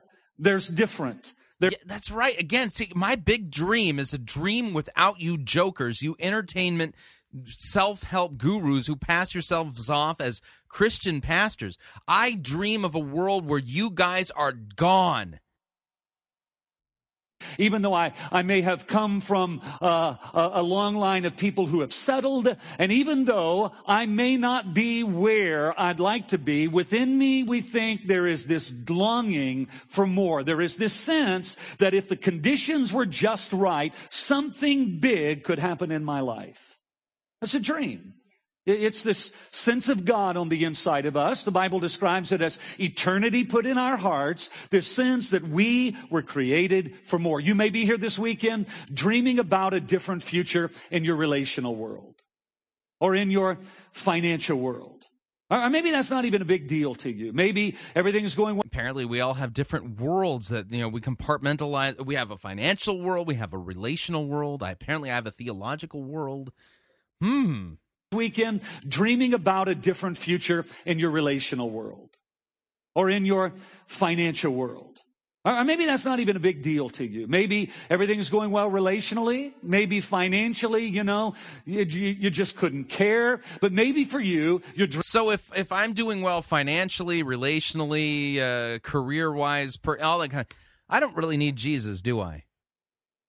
Yeah, I don't even need to go to these churches. I mean, if I've got it all together, I mean, I'm living the American dream, I don't need Jesus then, because apparently Jesus is all about helping you realize your big dreams. Yeah, that's right. It's the American dream. Successful, thin. What else? Good relationships. Yes. Socially well-adjusted. Big house, nice car, well-behaved children. Oh, yes, I can see it now. And you know what? There's going to be a lot of people in hell who lived that life. Just want to say that, you know. or a different house or a car or whatever the case may be. Maybe your longing is for peace, emotional stability, freedom from anxiety and fear. Whatever the case may be, God has created each of us with this capacity to long for more and to subsequently envision a different future. There is... Oh, I see. So that if it really, all of those longings I have in my heart for influence and affluence and a bigger house and all of those longings, God put them there. Oh, isn't that great? What a deity this is. This is the deity who's going to meet all of my dreams. I think I need to dream bigger, It's really, really big. I mean, do I want a Mercedes or a Bentley? No, Lamborghini. Yeah, those... You know what's funny? Those Lamborghinis, I mean, the one of them costs as much as a really big house in the Midwest. Yeah, I just need to set my... isn't it great that God wants this? In fact, God's the one who put those desires inside of me for those things. Wow. To long for more and to subsequently envision a different future. There is a dream incubating within every person. Now, unfortunately... by the way, notice he says there's a dream incubating within every... He didn't say anything. He didn't actually bring an actual Bible verse that says that this is a good thing. Because the Bible talks about coveting as a sin. It talks about the lust of the eyes and setting up money as an idol and things like that. And in fact, Jesus in the parable he tells about the seeds, the farmer goes out and throws seed everywhere. Talks about how, some people, they hear the word and they respond in joy and immediately sprouts up, but the cares of this world choke it out so that it's not fruitful. Yeah, somehow if you read the theology in the Bible and compare it to the theology being spewed here by Dr. Crist, the two seem a little bit at odds. I mean, they don't sound the same at all. It's like, remember that song from Sesame Street, one of these things is not like the other, one of these things is not the same. Yeah, I feel like I'm playing that little game right now. It's like one of these things just doesn't belong. Well, the Bible belongs. Yeah, yeah. And it sounds a particular way, but then I hear this and this just sounds like it doesn't belong. I think many people in life never realize their dreams. And there are many reasons why that we won't have the time to go into. But I think one thing for most of us is that oftentimes we never realize our dreams because life has a way of contesting the dream by discouraging the dreamer. Some of you may be here today and you're just too discouraged by the disappointments of life to even think about dreaming again. Others may be here too tired to pursue your dreams. And maybe for me to even talk about dreams in this opening moments, maybe anxiety is rising on the inside of you because all you can hear is work, work, work. The man is talking about more work. And I'm just too tired to consider a dream because a dream feels like work at this stage in my life. Maybe you've kind of set your dreams aside because you're too busy in this season of your life. And maybe there's just so much going on in your... Yeah, what if you had cancer and you were hearing this sermon, and you know that you're going to be dead in a few weeks? 2 Timothy chapter 3, let me just read this starting at verse 1. Understand this, that in the last days there will come times of difficulty. People will be lovers of self, lovers of money, proud, arrogant, abusive, disobedient to their parents, ungrateful, unholy, heartless, unappeasable, slanderous, without self-control, brutal, not loving good, treacherous, reckless, swollen with conceit, lovers of pleasure rather than lovers of God, having the appearance of godliness, but denying its power. Avoid such people. For among them are those who creep into households and capture weak women burdened with sins and led astray by various passions, always learning, never able to arrive at a knowledge of the truth. Just as Jannes and Jambres opposed Moses, so these men also oppose the truth, men corrupted in the mind, disqualified regarding the faith.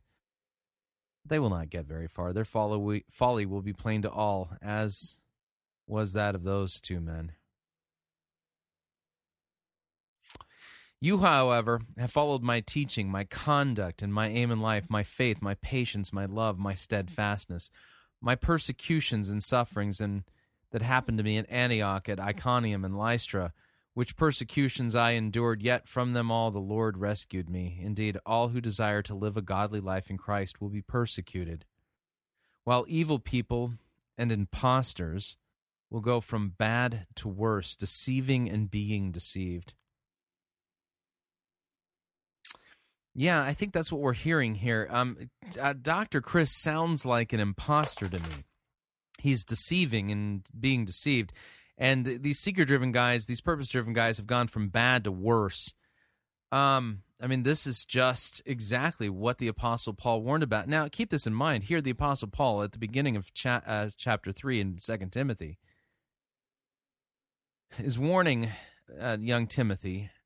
And here's the deal. Throughout all of history, we've had people who are lovers of self and lovers of money, proud, arrogant, abusive, and disobedient to their parents. And you miss the point there in this passage because if you look outside in the world, that's how sinners behave normally. But the key to understanding this warning actually comes to the fact it comes in verse 5. So let me read this again in context. Understand this, that in the last days there will come times of difficulty. Okay? People will be lovers of self, lovers of money, proud, arrogant, abusive. Okay? All of those descriptors are not descriptors of the world outside, and the reason why I know that, because verse 5 says this, having the appearance of godliness, but denying its power. 2 Timothy chapter 3, verse 1 is in that description, that list that starts in verse 1 and continues all the way through verse 4. This is a description of people in the church, because verse 5 says that they have the appearance of godliness. Heathen, pagan sinners have no appearance of godliness. This is a description of what the apostate church is going to look like in the last times. Understand this, in the last days, there will come times of great difficulty. Now, let me take what we know from verse 5 and bring it to the front. There will be times of great difficulty.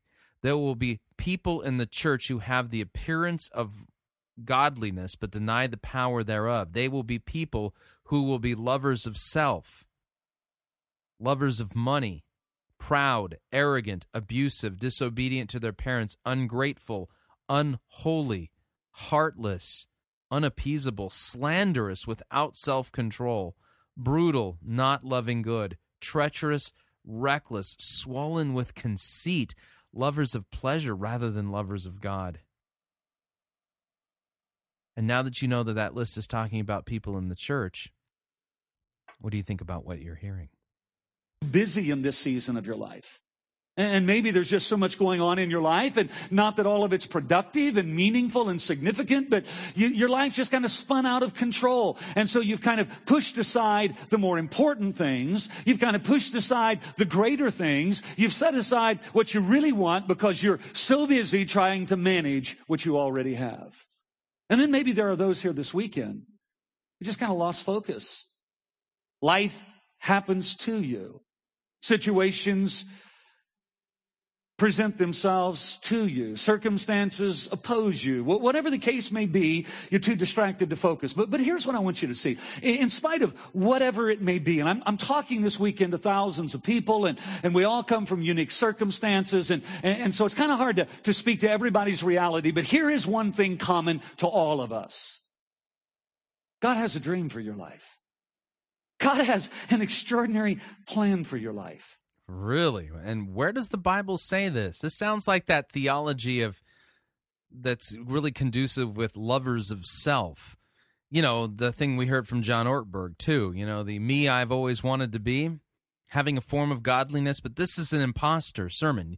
You're not really a pastor. You're not really a Christian minister. This is the theology of those who love themselves. But the Bible makes it clear in Ephesians 3:20 that God has a plan for us. And the way he gets us into that is not through aggressively pushing us, but through working deeply and gently within us. God has a plan. That's why I want to challenge you for the next few minutes of time to kind of set aside all that keeps you from dreaming and to ask God to awaken your heart to dream again. In fact, I want to just pray that. It's a little unusual, but let's just stop right here and pray. Can we do that? Let's bow your head. Say, in your own words, just kind of silently. Listen to the prayer. I want to just pray that. It's a little unusual, but let's just stop right here and pray. Can we do that? Let's bow your head. Say, in your own words, just kind of silently in your heart. Jesus, I pray this weekend that you would awaken our hearts to dream. For every person discouraged, distracted, exhausted, for every person overwhelmed by the issues of life, awaken our hearts to dream. But maybe even more, Lord, help us to realize when we embrace your dream, you supply the power to fulfill that dream. In Jesus' name I pray. And everybody said, amen. Now, the first thing I want you to see this weekend is that to dream is to enter the creative nature of God. To dream, say it with me, number one. Okay. What verse in the Bible states that to dream means to enter the creative nature of God? Where is this taught in the Bible? Which of the apostles ever pointed this out as an important doctrine that needs to be embraced and believed by Christians? Parent has a dream about what their child could be. God has a dream for you. He has a dream for me. He has a dream for humanity. He is dreaming about what we could do if we become willing to partner with him and enter into his world of power and creativity. Listen to Jeremiah 29:11. I think many of us know it. We've read it. Some of you have told me it's your favorite verse. But now notice he's going to Jeremiah chapter 29:11. Go back earlier this, less than a week. Go back into the archives of Fighting for the Faith. I clearly show Jeremiah 29:11 is not written to you. It does not promise you that God is going to prosper you. It's written to the exiles that were sent into Babylon. Know it. We've read it. Some of you have told me it's your favorite verse, but I think oftentimes we read Jeremiah 29:11 thinking about ourselves. But I want to invite you for a moment to think about it as it relates to God. Don't make yourself the center of the verse. Let's put God as the center of the verse and listen to the emphasis there. When God declares in Jeremiah 29:11, I know what I'm doing. I have it all planned out. Plans to take care of you, not abandon you. Plans to give you the future that you hope for. That's the language of a dreamer. That's God saying, listen, if you'll trust me in this, if you'll partner with me in this, if you'll work with me in this, That passage wasn't written to you, and you reading it from the Message just made it worse. Okay? Plain and simple. This is exactly the kind of man, the kind of preacher that the Apostle Paul 2,000 years ago prophesied about and warned us about. This man is an imposter. He's not teaching God's word at all. He's scratching itching ears because the people in the church have become lovers of self. If you'll partner with me in this, if you'll work with me in this, I've got it all mapped out. And even though it may seem overwhelming to you, I'm not asking you to manage the details. I'm not even asking you to make this thing happen. I'm just asking you to trust me, partner with me, work with me, and let me lead you into the future I have designed for you. God is a dreamer. Have you ever noticed in the Bible the number of times the scripture shows us God communicates to people through the avenue of dreams and visions and revelations? Hundreds of times. And that's not God's normal mode. You will look in vain through all of the Bible to find a passage that said that's how God intends for you to communicate to you. He communicates to us through his word. The Bible gives us a picture in the early chapters of Genesis of a man named Abraham, the friend of God, the father of our faith. Abraham tapped into the dream that God had for him, and it was a great dream. Really? And where in the Bible does it say that Abraham tapped into God, into a dream? It doesn't say anything of the sort. Tapped into the dream that God had for him. And it was a great dream. It was a major dream. Abraham dreamed of owning more property than Donald Trump. He dreamed of having more children than a Mormon bishop. I mean, wow. Let me read that passage again. 2 Timothy chapter 3. Understand this. In the last days, there will come times of difficulty. For people, and you have to understand, verse 5 makes it clear, these are people in the church. For people in the church will be lovers of self, lovers of money, proud, arrogant, abusive, disobedient to their parents, ungrateful, unholy, heartless, unappeasable, slanderous, without self-control, brutal, not loving good, treacherous, reckless, swollen with conceit, lovers of pleasure rather than lovers of God, having the appearance of godliness but denying its power. Avoid such people. For among them are those who creep into households and capture weak women, burdened with sins and led astray by various passions, always learning, never able to arrive at a knowledge of the truth. Just as Jannes and Jambres opposed Moses, so these men also oppose the truth. Men corrupted in their mind and disqualified regarding the faith. But they will not get very far, for their folly will be plain to all, as was that of those two men.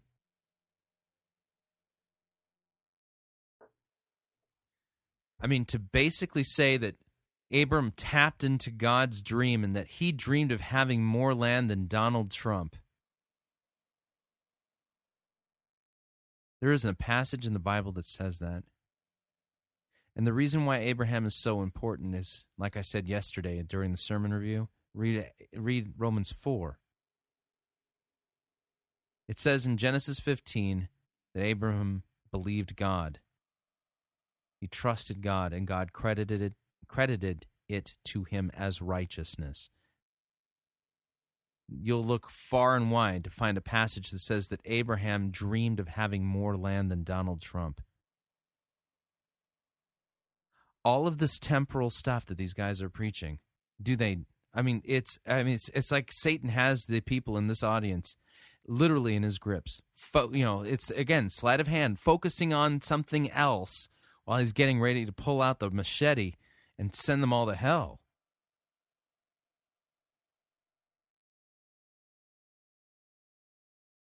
Jesus makes it clear that Christians should expect persecution, or as Paul said here in 2 Timothy, all who want to live a godly life in Christ will be persecuted. Christian sanctification is not becoming the me that you want to be, and Christian sanctification has nothing to do with you achieving your dreams. It's about realizing that you are a sinner and have nothing to offer God because you have rebelled against him and transgressed his law, and that you justly deserve God's wrath, but that Jesus Christ died on the cross for all of your sins and calls you to repent and be forgiven by his shed blood for you and his victorious resurrection from the grave for your justification. And he calls you to repent of your sinfulness, your wickedness, your idolatries, understanding that this world is passing. We're just sojourners here. But real life is not here. Real life is in eternity. Jesus is going to bring that with him when he returns. And that's the life that endures forever. And that's where our treasure should be. Jesus warned, he says, where your treasure is, your heart will be also. And if your dream is for the here and the now, that's your treasure. And your heart will be here. And you're not building treasures in heaven at all. Because Jesus is our great reward. Jesus is our treasure.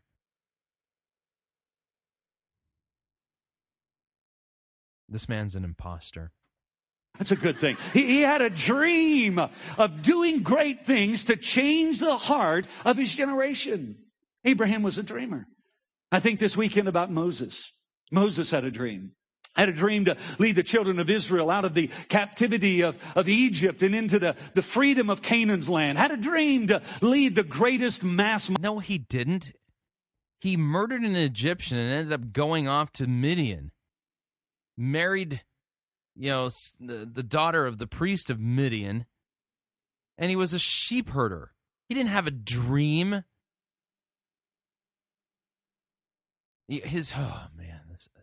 God called him to that work. He was like 80 years old.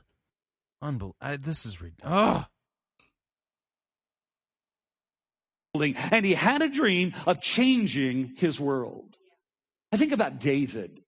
David, who was the shepherd boy, who was the one who was the psalmist, who wrote and sang songs to God. David, who killed a lion and a bear and the giant Goliath. David had a dream that was bigger than any of that. And this was David's dream. God, I want to build you a house. I want to build you a center of revival worship for Israel. I want to build you this magnificent edifice. And eventually he did. He birthed the dream in his tent. He handed the dream to his son Solomon, and Solomon took it to the next level, so that when it was all done, the dream that David had resulted in the Bible in an $80 billion temple.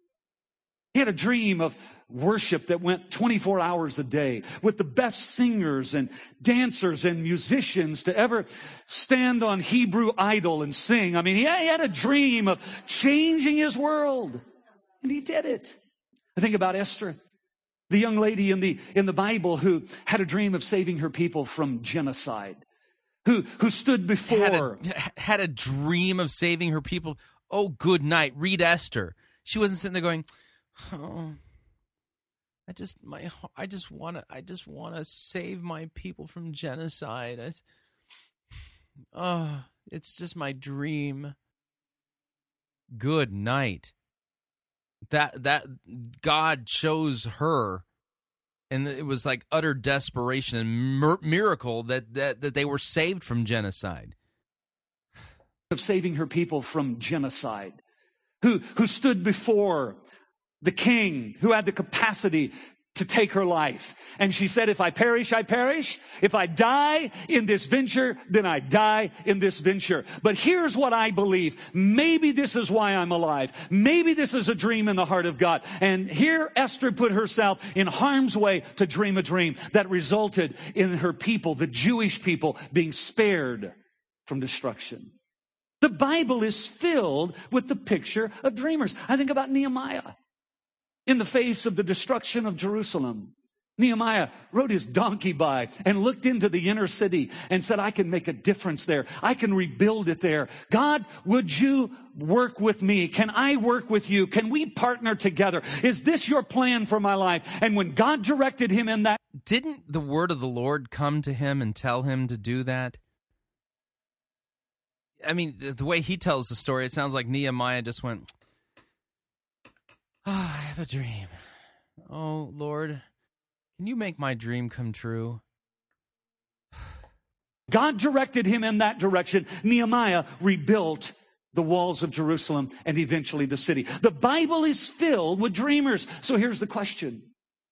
What are you dreaming about? Let me phrase it a little differently. What is God dreaming for you?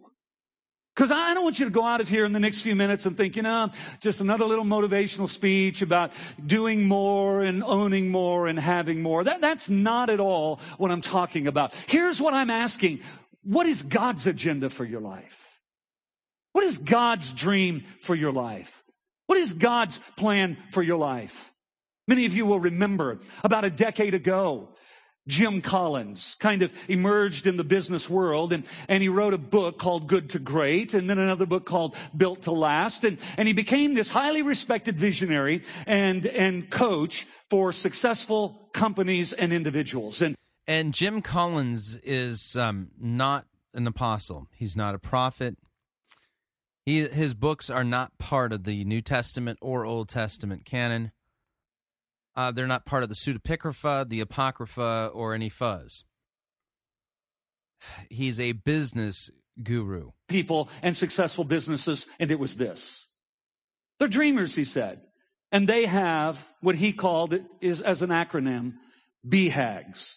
Anybody remember that? BHAG. Big, hairy, audacious goals. Now, there's nothing wrong with that. But what I'm talking about this weekend is something a little more. I'm talking about big, holy, audacious goals. Not just your plans, not just my plans, but God's plans for our lives. What is God dreaming about? Dreams that are so big that unless God intervenes in them, they're impossible to accomplish. Dreams that are so risky that unless God supplies the resources, they'll never amount to anything. Yeah, funny. I just doing a little bit of biblical work listening to this. If you have your Bible, flip on over to Deuteronomy chapter 13, and we're going to look at a couple of passages. God gave some warnings in Deuteronomy chapter 13. Here's what the one true God warned. He said, if a prophet or a dreamer of dreams, if a prophet or a dreamer of dreams arises among you and gives you a sign or wonder, and the sign or wonder that he tells you comes to pass, and if he says, let us go after other gods, which you have not known, let us serve them, you shall not listen to the words of that prophet or dreamer of dreams. For the Lord your God is testing you to know whether you love the Lord your God with all your heart and with all your soul. It's funny that God warns us about dreamers of dreams. Jeremiah chapter 27. If you have your Bible, flip on over to Jeremiah chapter 27. And we'll put this in context. The verse I want you to look at is verse 9, but let's put this back in context. Jeremiah chapter 27. Start at verse 1. In the beginning of the reign of Zedekiah, the son of Josiah, the king of Judah, this word came to Jeremiah from the Lord. Thus the Lord said to me, make yourself straps and yoke bars and put them on your neck, and send word to the king of Edom, the king of Moab, the king of the sons of Ammon, the king of Tyre, and the king of Sidon, by the hand of the envoys who have come to Jerusalem to Zedekiah, the king of Judah. Give them this charge for their masters. Thus says the Lord of hosts, the God of Israel. This is what you shall say to your masters. It is I who, by my great power and my outstretched arm, have made the earth, with the men and the animals that are on the earth, and I give it to whomever it seems right to me. Now I have given all these lands into the hand of Nebuchadnezzar, the king of Babylon, my servant, and I have given him also the beasts of the field to serve him. All the nations shall serve him, and his son and his grandson, until the time of his own land comes, and then many nations and great kings shall make him their slave. But if any nation or kingdom will not serve this Nebuchadnezzar, the king of Babylon, and will put its neck under the yoke of the king of Babylon, I will punish that nation with the sword and with famine and with pestilence, declares the Lord, until I have consumed it by his hand. So do not listen to your prophets, your diviners, or your dreamers, your fortune tellers, or your sorcerers who are saying to you, you shall not serve the king of Babylon, for it is a lie that they are prophesying to you, with the result that you will be removed far from your land, and I will drive you out, and you will perish. How interesting that God tells Israel not to listen to their prophets, their diviners, their sorcerers, fortune tellers, or their dreamers.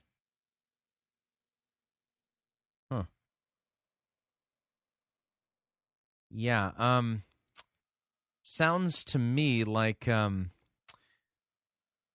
a category of false prophet here. The dreamers. And there's a cross-reference to this in Jeremiah chapter 29, verse 8. Funny that he read 11, but he didn't read verse 8. Verse 8 says, for thus says the Lord of hosts, the God of Israel, do not let your prophets, your diviners who are among you deceive you, and do not listen to the dreams that they dream. Plain and simple, Dr. Terry Crist is not teaching what the Bible teaches. He's teaching false doctrine. He's blaspheming God by hijacking the name of God and slapping it onto this, and basically teaching rebellion against God via teaching people to be dreamers of dreams, and the Bible teaches nothing of the sort. It's funny, when the phrase dreamer of dreams comes up in Scripture, so far, every time I've seen the phrase come up, it's in reference to false prophets. Now, there is the prophecy from Joel that the Apostle Peter mentions in Acts chapter 2. Your young men will see visions and your old men will dream dreams. Yeah, and that's talking of, I guess in some sense there is a positive aspect to it, but yeah, that would only have to be in accord with sound doctrine, with preaching and teaching that points us to Christ and Him crucified for our sins, that exalts Jesus Christ, that proclaims the one true God and repentance and the forgiveness of sins in Jesus' name, and correctly handles and teaches God's Word. Yeah, it would have to be in association with that, but since what we're getting is false doctrine, Bible twisting, a mangling of God's Word, this sounds to me like the speaking and teaching of rebellion and false dreams by false prophets and false teachers and imposters, because it's focusing in on me and not pointing me to Christ. Dreams that have not only the capacity to make our lives better, but make our world better to the glory of God Himself. Do you have a big, holy, audacious dream? I hope so. Judith and I do. In fact, that's why we moved to the Valley to plant this church that has now become City of Grace 11 years ago. Why? It's because we had a dream. And we're dreaming today, I'm dreaming of this valley being reached by the grace and power and love of Jesus Christ. I'm dreaming about us as a church becoming a city of refuge, a place of healing for people who've been burnt by sin and abused by religion. I'm dreaming about us taking God-honoring risks and being a people who are culturally relevant and spiritually sensitive. I'm dreaming about us seeing God multiply campuses and ministries through us. I'm dreaming about us expanding our borders and building. I'm dreaming about us. I'm dreaming about us, about me, about us, expanding our borders, about me and me and me. Borders and building new buildings and making them the center of community revitalization. I am dreaming some dreams to the glory of God, and these are dreams that are bigger than the moment I'm living in and bigger than the season that we exist in as a church. And it'll take the power of the Spirit to get to them and to fulfill them. In fact, it'll take thousands of people and millions of dollars and years of time in order to finish.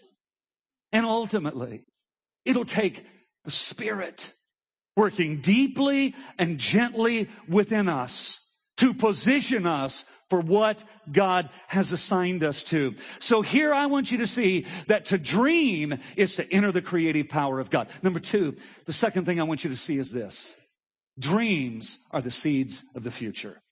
Would you say that with me? Number two, dreams are the seeds of the future. It comes right back to what we studied last weekend. Dreams are the future in seed form today.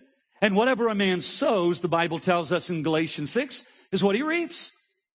The Bible says, flip on over to Galatians chapter 6. See if Galatians chapter 6 teaches that what you sow is what you reap, and that means that what it's talking about is that dreams are the seeds of the future. Let me back the tape up so that you can hear this, and then we'll just check the passage to see if that's what it teaches. So let me back this up just a smidge, and so I want you to listen. And we're going to ask the question, does Galatians chapter 6 teach that dreams are the seeds of the future and that what you sow is what you reap? So if you sow your dreams, you'll reap those dreams in the future. Listen. God has assigned us to. So here I want you to see that to dream is to enter the creative power of God. Number two, the second thing I want you to see is this. Dreams are the seeds of the future. Would you say that with me? Number 2, dreams are the seeds of the future. It comes right back to what we studied last weekend. Dreams are the future in seed form today. And whatever a man sows, the Bible tells us in Galatians 6, is what he reaps. The Bible says if you want mercy, blessed are the merciful. Okay, now hang on a second here. Let's go now to Galatians chapter 6, starting at verse 1. Brothers, if anyone is caught in any transgression, you who are spiritual should restore him in a spirit of gentleness. Keep watch on yourself, lest you too be tempted. Bear one another's burdens, and so fulfill the law of Christ. For if anyone thinks he is something when he is nothing, he deceives himself. But let each one test his own work, and then his reason, and then his reason to boast will be in himself alone and not in his neighbor. For each will have to bear his own load. One who is taught the word must share all good things with the one who teaches. Do not be deceived. God is not mocked. For whatever one sows, that will he also reap. For the one who sows to his own flesh will from that flesh reap corruption. But the one who sows in the Spirit, to the Spirit will from the Spirit reap eternal life. Yeah, no, this is not teaching that dreams are the seeds of the future and that if you sow them, then you'll reap that future. It says, do not be deceived. God is not mocked. The one who sows to his own flesh, like this man is teaching people to, will reap corruption. Mercy. The Bible says if you want friendship, those who are friendly sow seeds that become friendships. The Bible shows us the pattern all the way through. If you want people to pray for you, pray for somebody else. If you want encouragement in your life, find somebody to encourage. If you need compassion, be compassionate toward others, because whatever we sow is what we reap. Well, that's the way it is with dreams. Okay, Dr. Crist, I want you to understand something. If you continue to sow this Christless false doctrine, you will reap eternal damnation. You need to repent and be forgiven for this abomination and apostasy that you're engaging in. You are not correctly handling Christ's word. It's God's word, and God will not hold you blameless. You need to repent. You are guilty of blaspheming the very name of God by what you're teaching and mishandling God's word. You might sow temporal pleasure, but all of this is going to come to an end shortly. And you will not be able to stand blameless before God. You need to repent of this abomination and be forgiven. Otherwise, you will end up in hell. The great story of the missionary and martyr Ramon Llull. Some of you may remember it. Over 600 years ago, a Spanish monk by the name of Ramon Llull went to northern Africa to preach the gospel. He was rejected. There preaching the gospel in that hard environment, trying to minister the gospel there, he was abused and he was beaten and he was actually physically affected to such a degree that he was dying. And in his state of dying, he was rescued unexpectedly. 2 Italians showed up, hoo-ah, and rescued him. I'm not Italian, I just felt like saying hoo-yah. And they rescued him. And the story goes that as he was in a boat, sailing across the Mediterranean, right there with those rescuers, those 2 Italians, that he looks up there from what was probably his deathbed, and in this state, he points a finger toward the horizon, and this is what he said. Beyond this sea, there is another continent that we've never seen. Send men. Send men. Now, the story goes that one of the Italians in the boat rescuing him was Stefano Colombo, a direct ancestor of Christopher Columbus. And there, hearing the passion of this dying martyr, feeling the intensity of this missional objective, he passed the story on to someone in the family who passed the story on. And finally, in the heart of young Christopher Columbus, a dream was born. A dream to sail westward, not knowing what was there, to be a part of taking the gospel and changing his generation. Well, you know the rest of the story. He went before the court. He was turned down. He appealed to royalty. He spent 7 years in the face of opposition. And yet, finally, he was given permission. And today we sit here benefiting from the passion of one man who embraced a dream bigger than himself and set sail in search of the unknown. That's an amazing story. Dreams are seeds of the future. Third thing I want you to see is this. I don't know if you know it or not, but we never really choose our dreams. Our dreams choose us. Would you say that with me? Number 3, our dreams choose us. Now, that may startle some of you because we all kind of live in life with this little illusion that life is what we make of it. We hear the term, I'm a self-made man, I'm a self-made woman. Life is what we make of it. I would suggest, in a broader sense, life is what you steward, especially where kingdom things is concerned. You never really achieve anything in the kingdom of God. You only steward what you receive, what we've given by God. I can't create talent within myself. I can't create ability within myself. I can develop what I have. I can maximize what I have. I can responsibly use what I have, but I can't create what I have, and neither can you. We have gifts given to us by God. Abilities given to us by God. It's amazing to look at a family and you look at children, 3 sons like we have, and each of them are gifted differently. They all come from the same parents. They all come from the same environment, but God, in his sovereignty, decides, I'll put this in that one, and this in the other one, and this in the final one. God sets us where he wants us, in the families that he chooses for us, in the nations that he has prepared us for, and he puts in us the treasures that we have within us. Then we spend all of our lives finding those treasures, developing those treasures, stewarding those treasures. And yet those treasures are gifts of God. Here's the way the Bible puts it in James 1:17. Every good gift and every perfect gift is from above and comes down from the Father of lights. See, we don't choose our dreams. Our dreams choose us. They are divine assignments tailored for our lives. You know, James 1:17 doesn't say that. Doesn't say that, anything about dreams. This is just semantic sleight of hand. From the Father of lights. See, we don't choose our dreams. Our dreams choose us. They are divine assignments tailored for our lives. Here's another way to look at it. The Bible says in Psalm 47:4, God will choose our inheritance for us.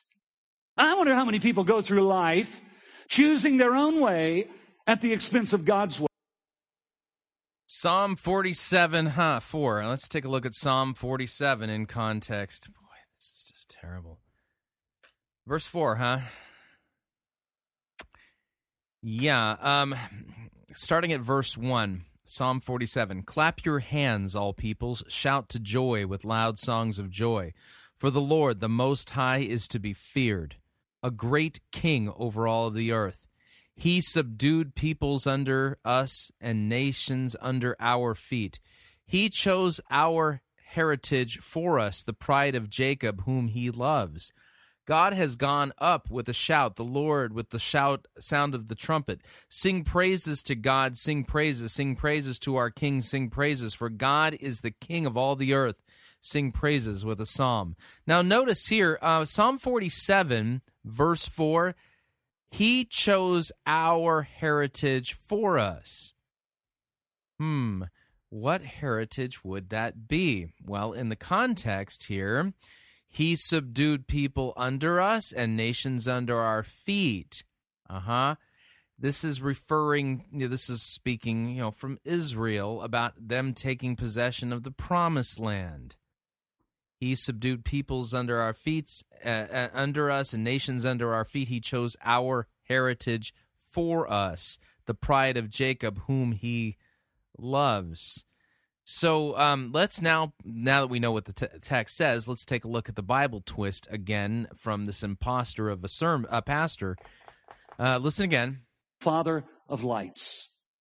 See, we don't choose our dreams. Our dreams choose us. They are divine assignments tailored for our lives. Here's another way to look at it. The Bible says in Psalm 47:4, God will choose our inheritance for us. No, notice he used the future tense. By the way, listen carefully to the tenses of the verbs here. He said, Psalm 47:4 says, God will choose our inheritance for us. Okay? The text itself is not written in the future tense. Psalm 47:4, he chose our heritage for us. Who is speaking? Not you or me, but Israel. The people of Israel, children of Israel are speaking here. He chose. In the English, that's coming across in the past tense. The past tense. That's not the future tense, okay? He chose. Let me look at the Hebrew here. Qual imperfect. Yeah, so this is an imperfect, which is a form of the past tense. Yeah, so notice what Pastor Crist did. He changed this to future tense. Listen. Divine assignments tailored for our lives. Here's another way to look at it. The Bible says in Psalm 47:4, God will choose our inheritance for us. No, that's future tense, and that's not what Psalm 47:4 says. You are lying to these people by twisting God's word. This is blasphemy. This is what it means to take God's name in vain. We continue.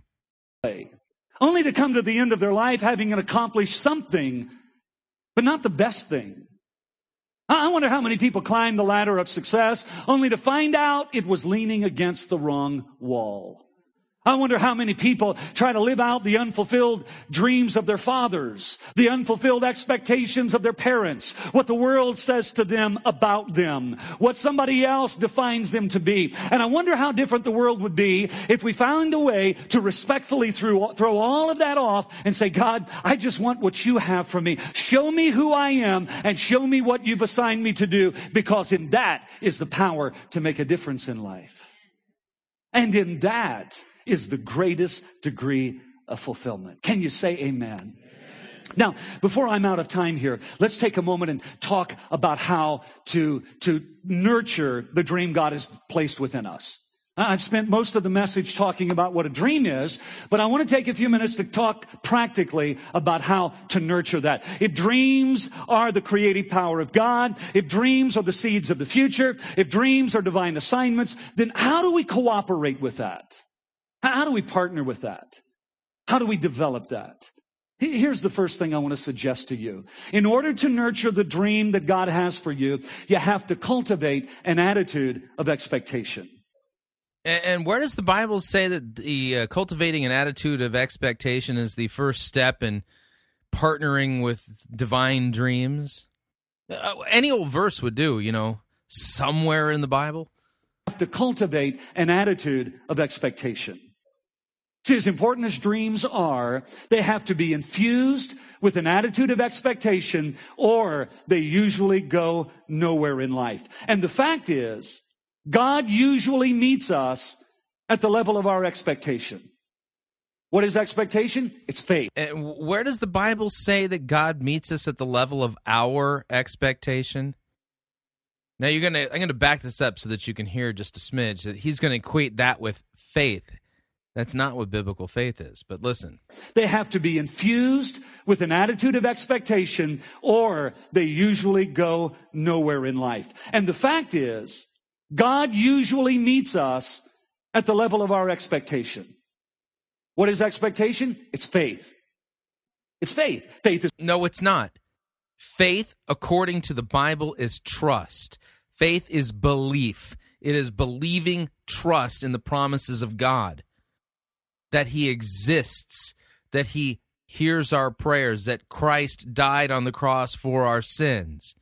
Faith is not the expectation that God's going to give you a dream and that you can partner with him on. This is a perverted definition of faith that is not the biblical faith. What is expectation? It's faith. It's faith. Faith is simply expectation. A confident expectation that God's word is true. A confident expectation that God will do what he's promised he would do. A confident expectation that if I obey God, there is a blessing in obedience. Faith is a confident expectation. And without that expectation in life, life is really kind of hollow and empty. In fact, I would say without that expectation, God's power many times never really rises in our lives to the level he's designed it to rise to. Where do I get that? Well, here's where I get that. Jesus said on one occasion in the Gospels to people who were believing for miracles, this, be it unto you according to your faith. In other words, there's a promise, there's a moment, the power of God is available, but when everything... Boy, he doesn't even give any of the context, and he just draws all these conclusions from it. What he's saying is not correct. Go and put it back in context. When everything's said and done, this is coming to you at the level of what you believe. So be it unto you according to your faith. What are you expecting this weekend? Have great expectations. Let me just kind of frame it this way before I move to the next point here. A couple of weeks ago, Judith and I were out doing what we love to do, and that is kind of as a hobby of ours. We really enjoy architecture. We like looking at homes, beautiful homes we'll never live in, but we like looking at them. In fact, if we're ever driving by your gated community and the gate is open, the chance is highly likely. Yeah. I'm ashamed to say we followed people into their neighborhoods. We've never done anything bad, but we're just curious. And we like architecture. We like beautiful homes. And so we got builders in the church who take us out on our day off, and realtors in the church. And a couple of weeks ago, one of the realtors in the church took us to look at a home that we would probably never naturally gravitate toward. But it was this amazing contemporary home, really cool modern home. And it was really interesting because as we drove into the neighborhood, we pulled up to the gate.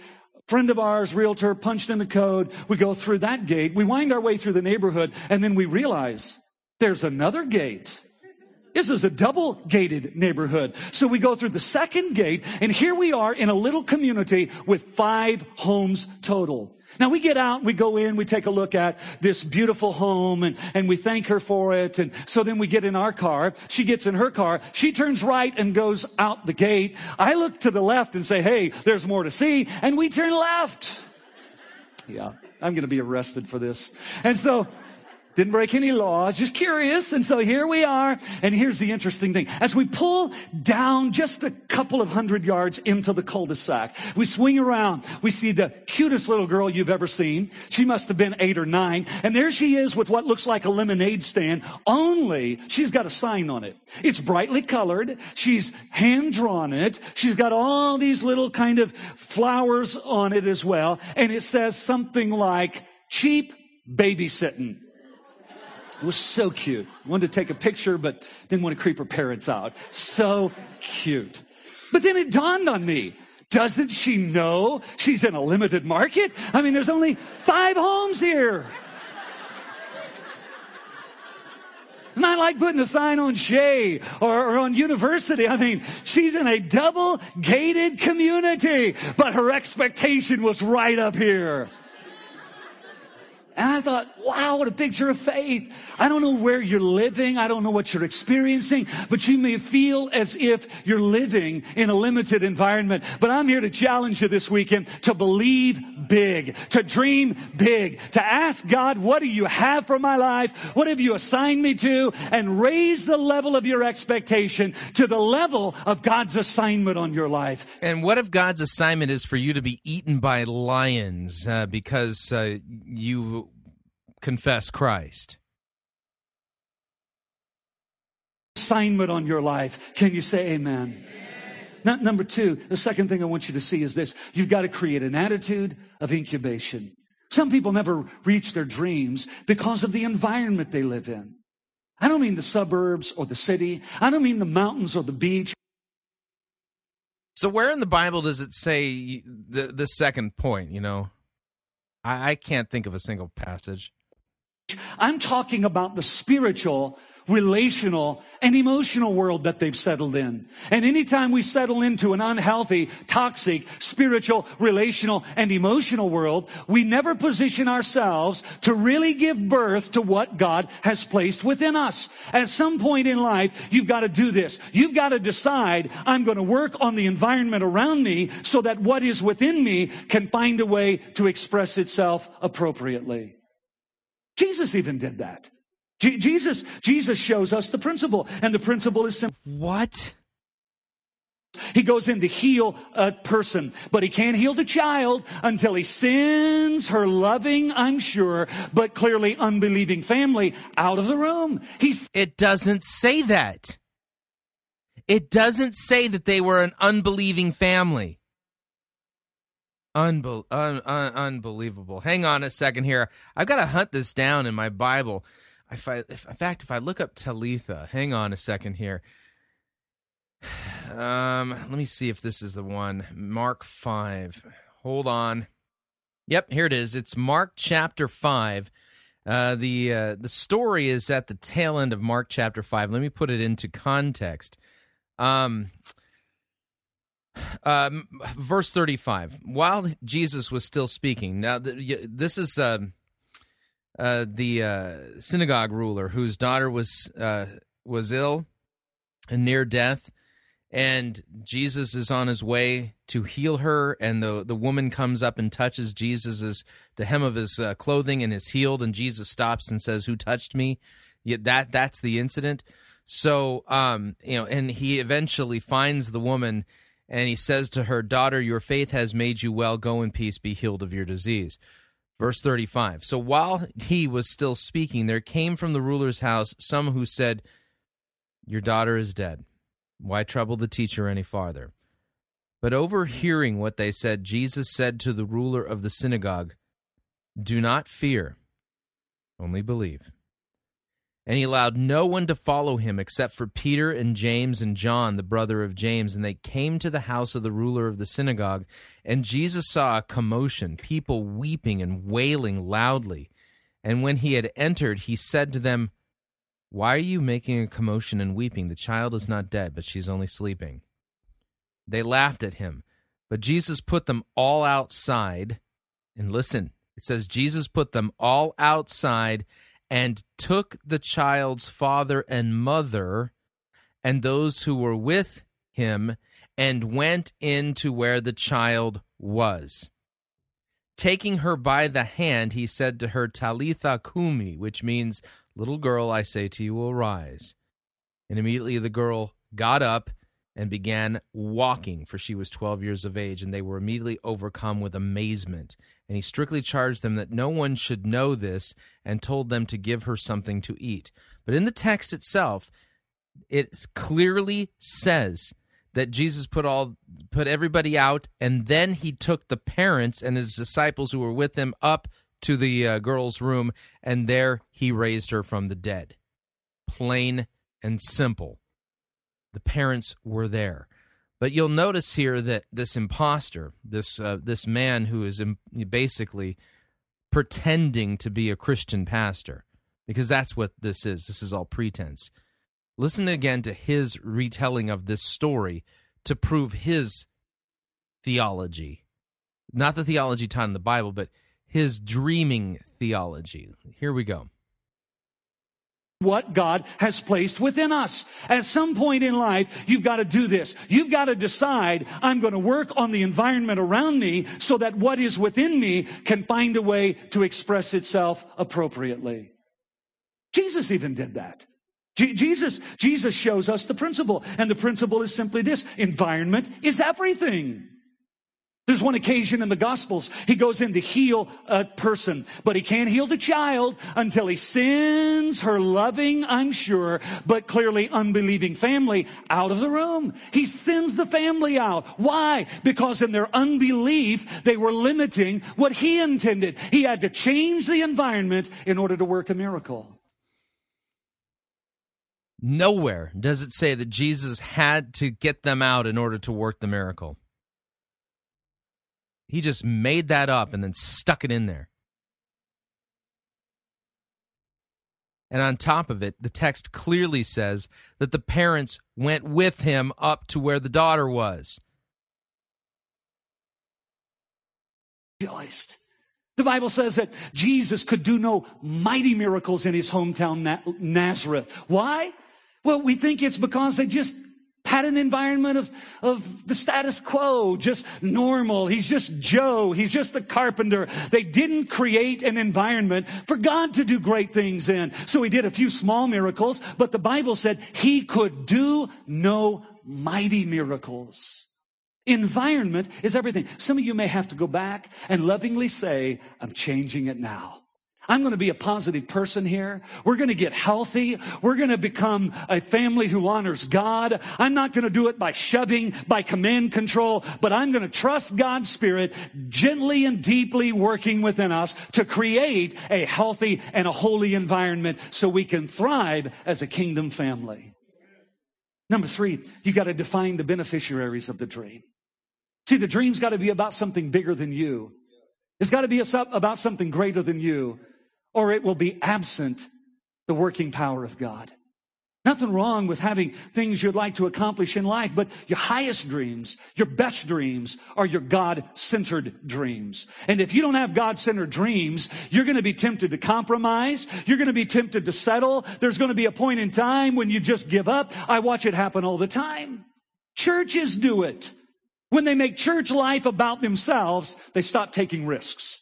They stop growing. They stop innovating. They stop changing. Why? Because it's not about reaching the lost. It's not about reaching people far from God. It's only about their own self-gratification. And they stop kingdom progress. We have to realize that this is not about us.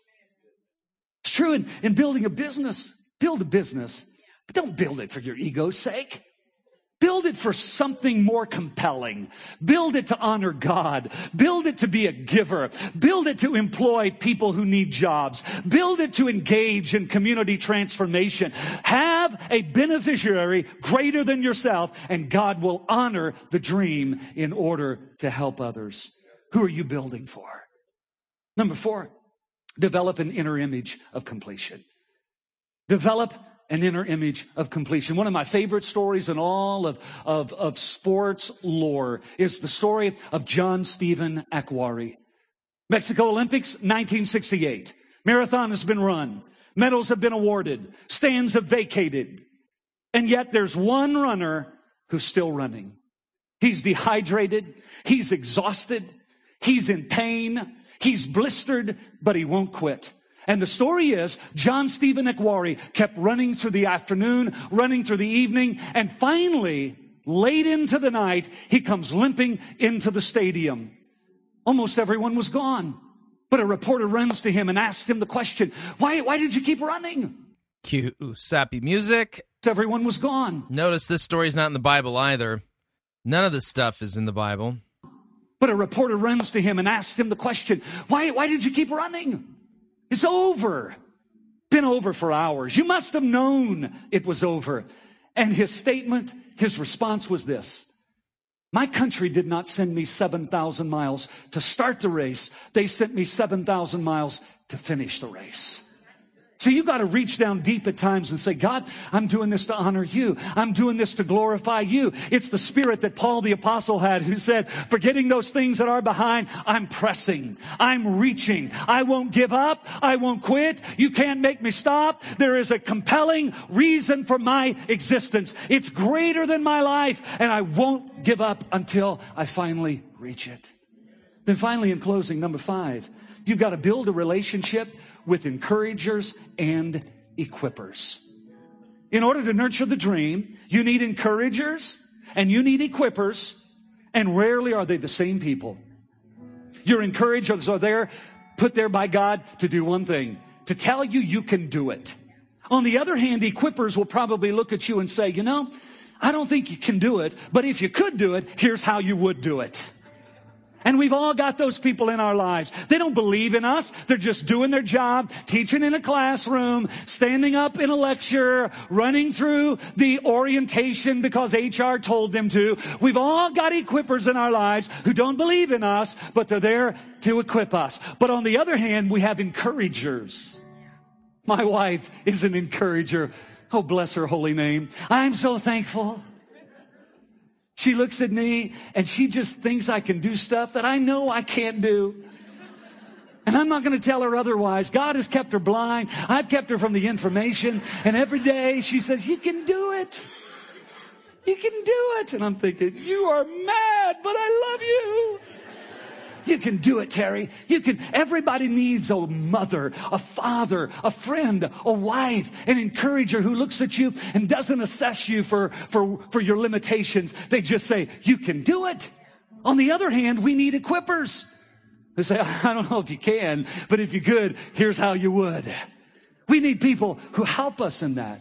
Now, here's my last point. Don't take encouragement from equippers, and you probably don't want to take equipment from encouragers. You need both in your life. Find out who they are. Who are your go-to people for encouragement? The Bible doesn't teach any of this. You need both in your life. Find out who they are. Who are your go-to people for encouragement? And who are the people that can teach you what you need to know to fulfill your God-ordained assignment? Amen. Hope you got something out of this teaching time here today. I didn't get Jesus. I didn't get biblical doctrine. I got a bunch of Bible-twisting and me-centered lover of self-deception, having a form of godliness but denying the power thereof. Really, do you think Jesus hung naked, bleeding, and scourged on a cross so that you can dream a big dream?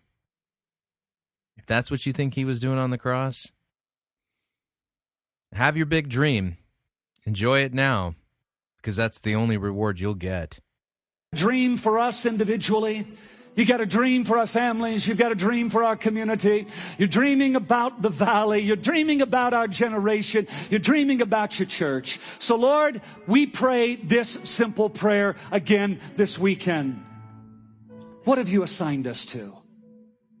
What do you want to tell us? What do you want to teach us? What do you want to show us that? Yeah, what God assigned you to, you can find it in Luke chapter 24, tail end of the chapter. Jesus said, go and proclaim repentance and the forgiveness of sins in his name to all nations.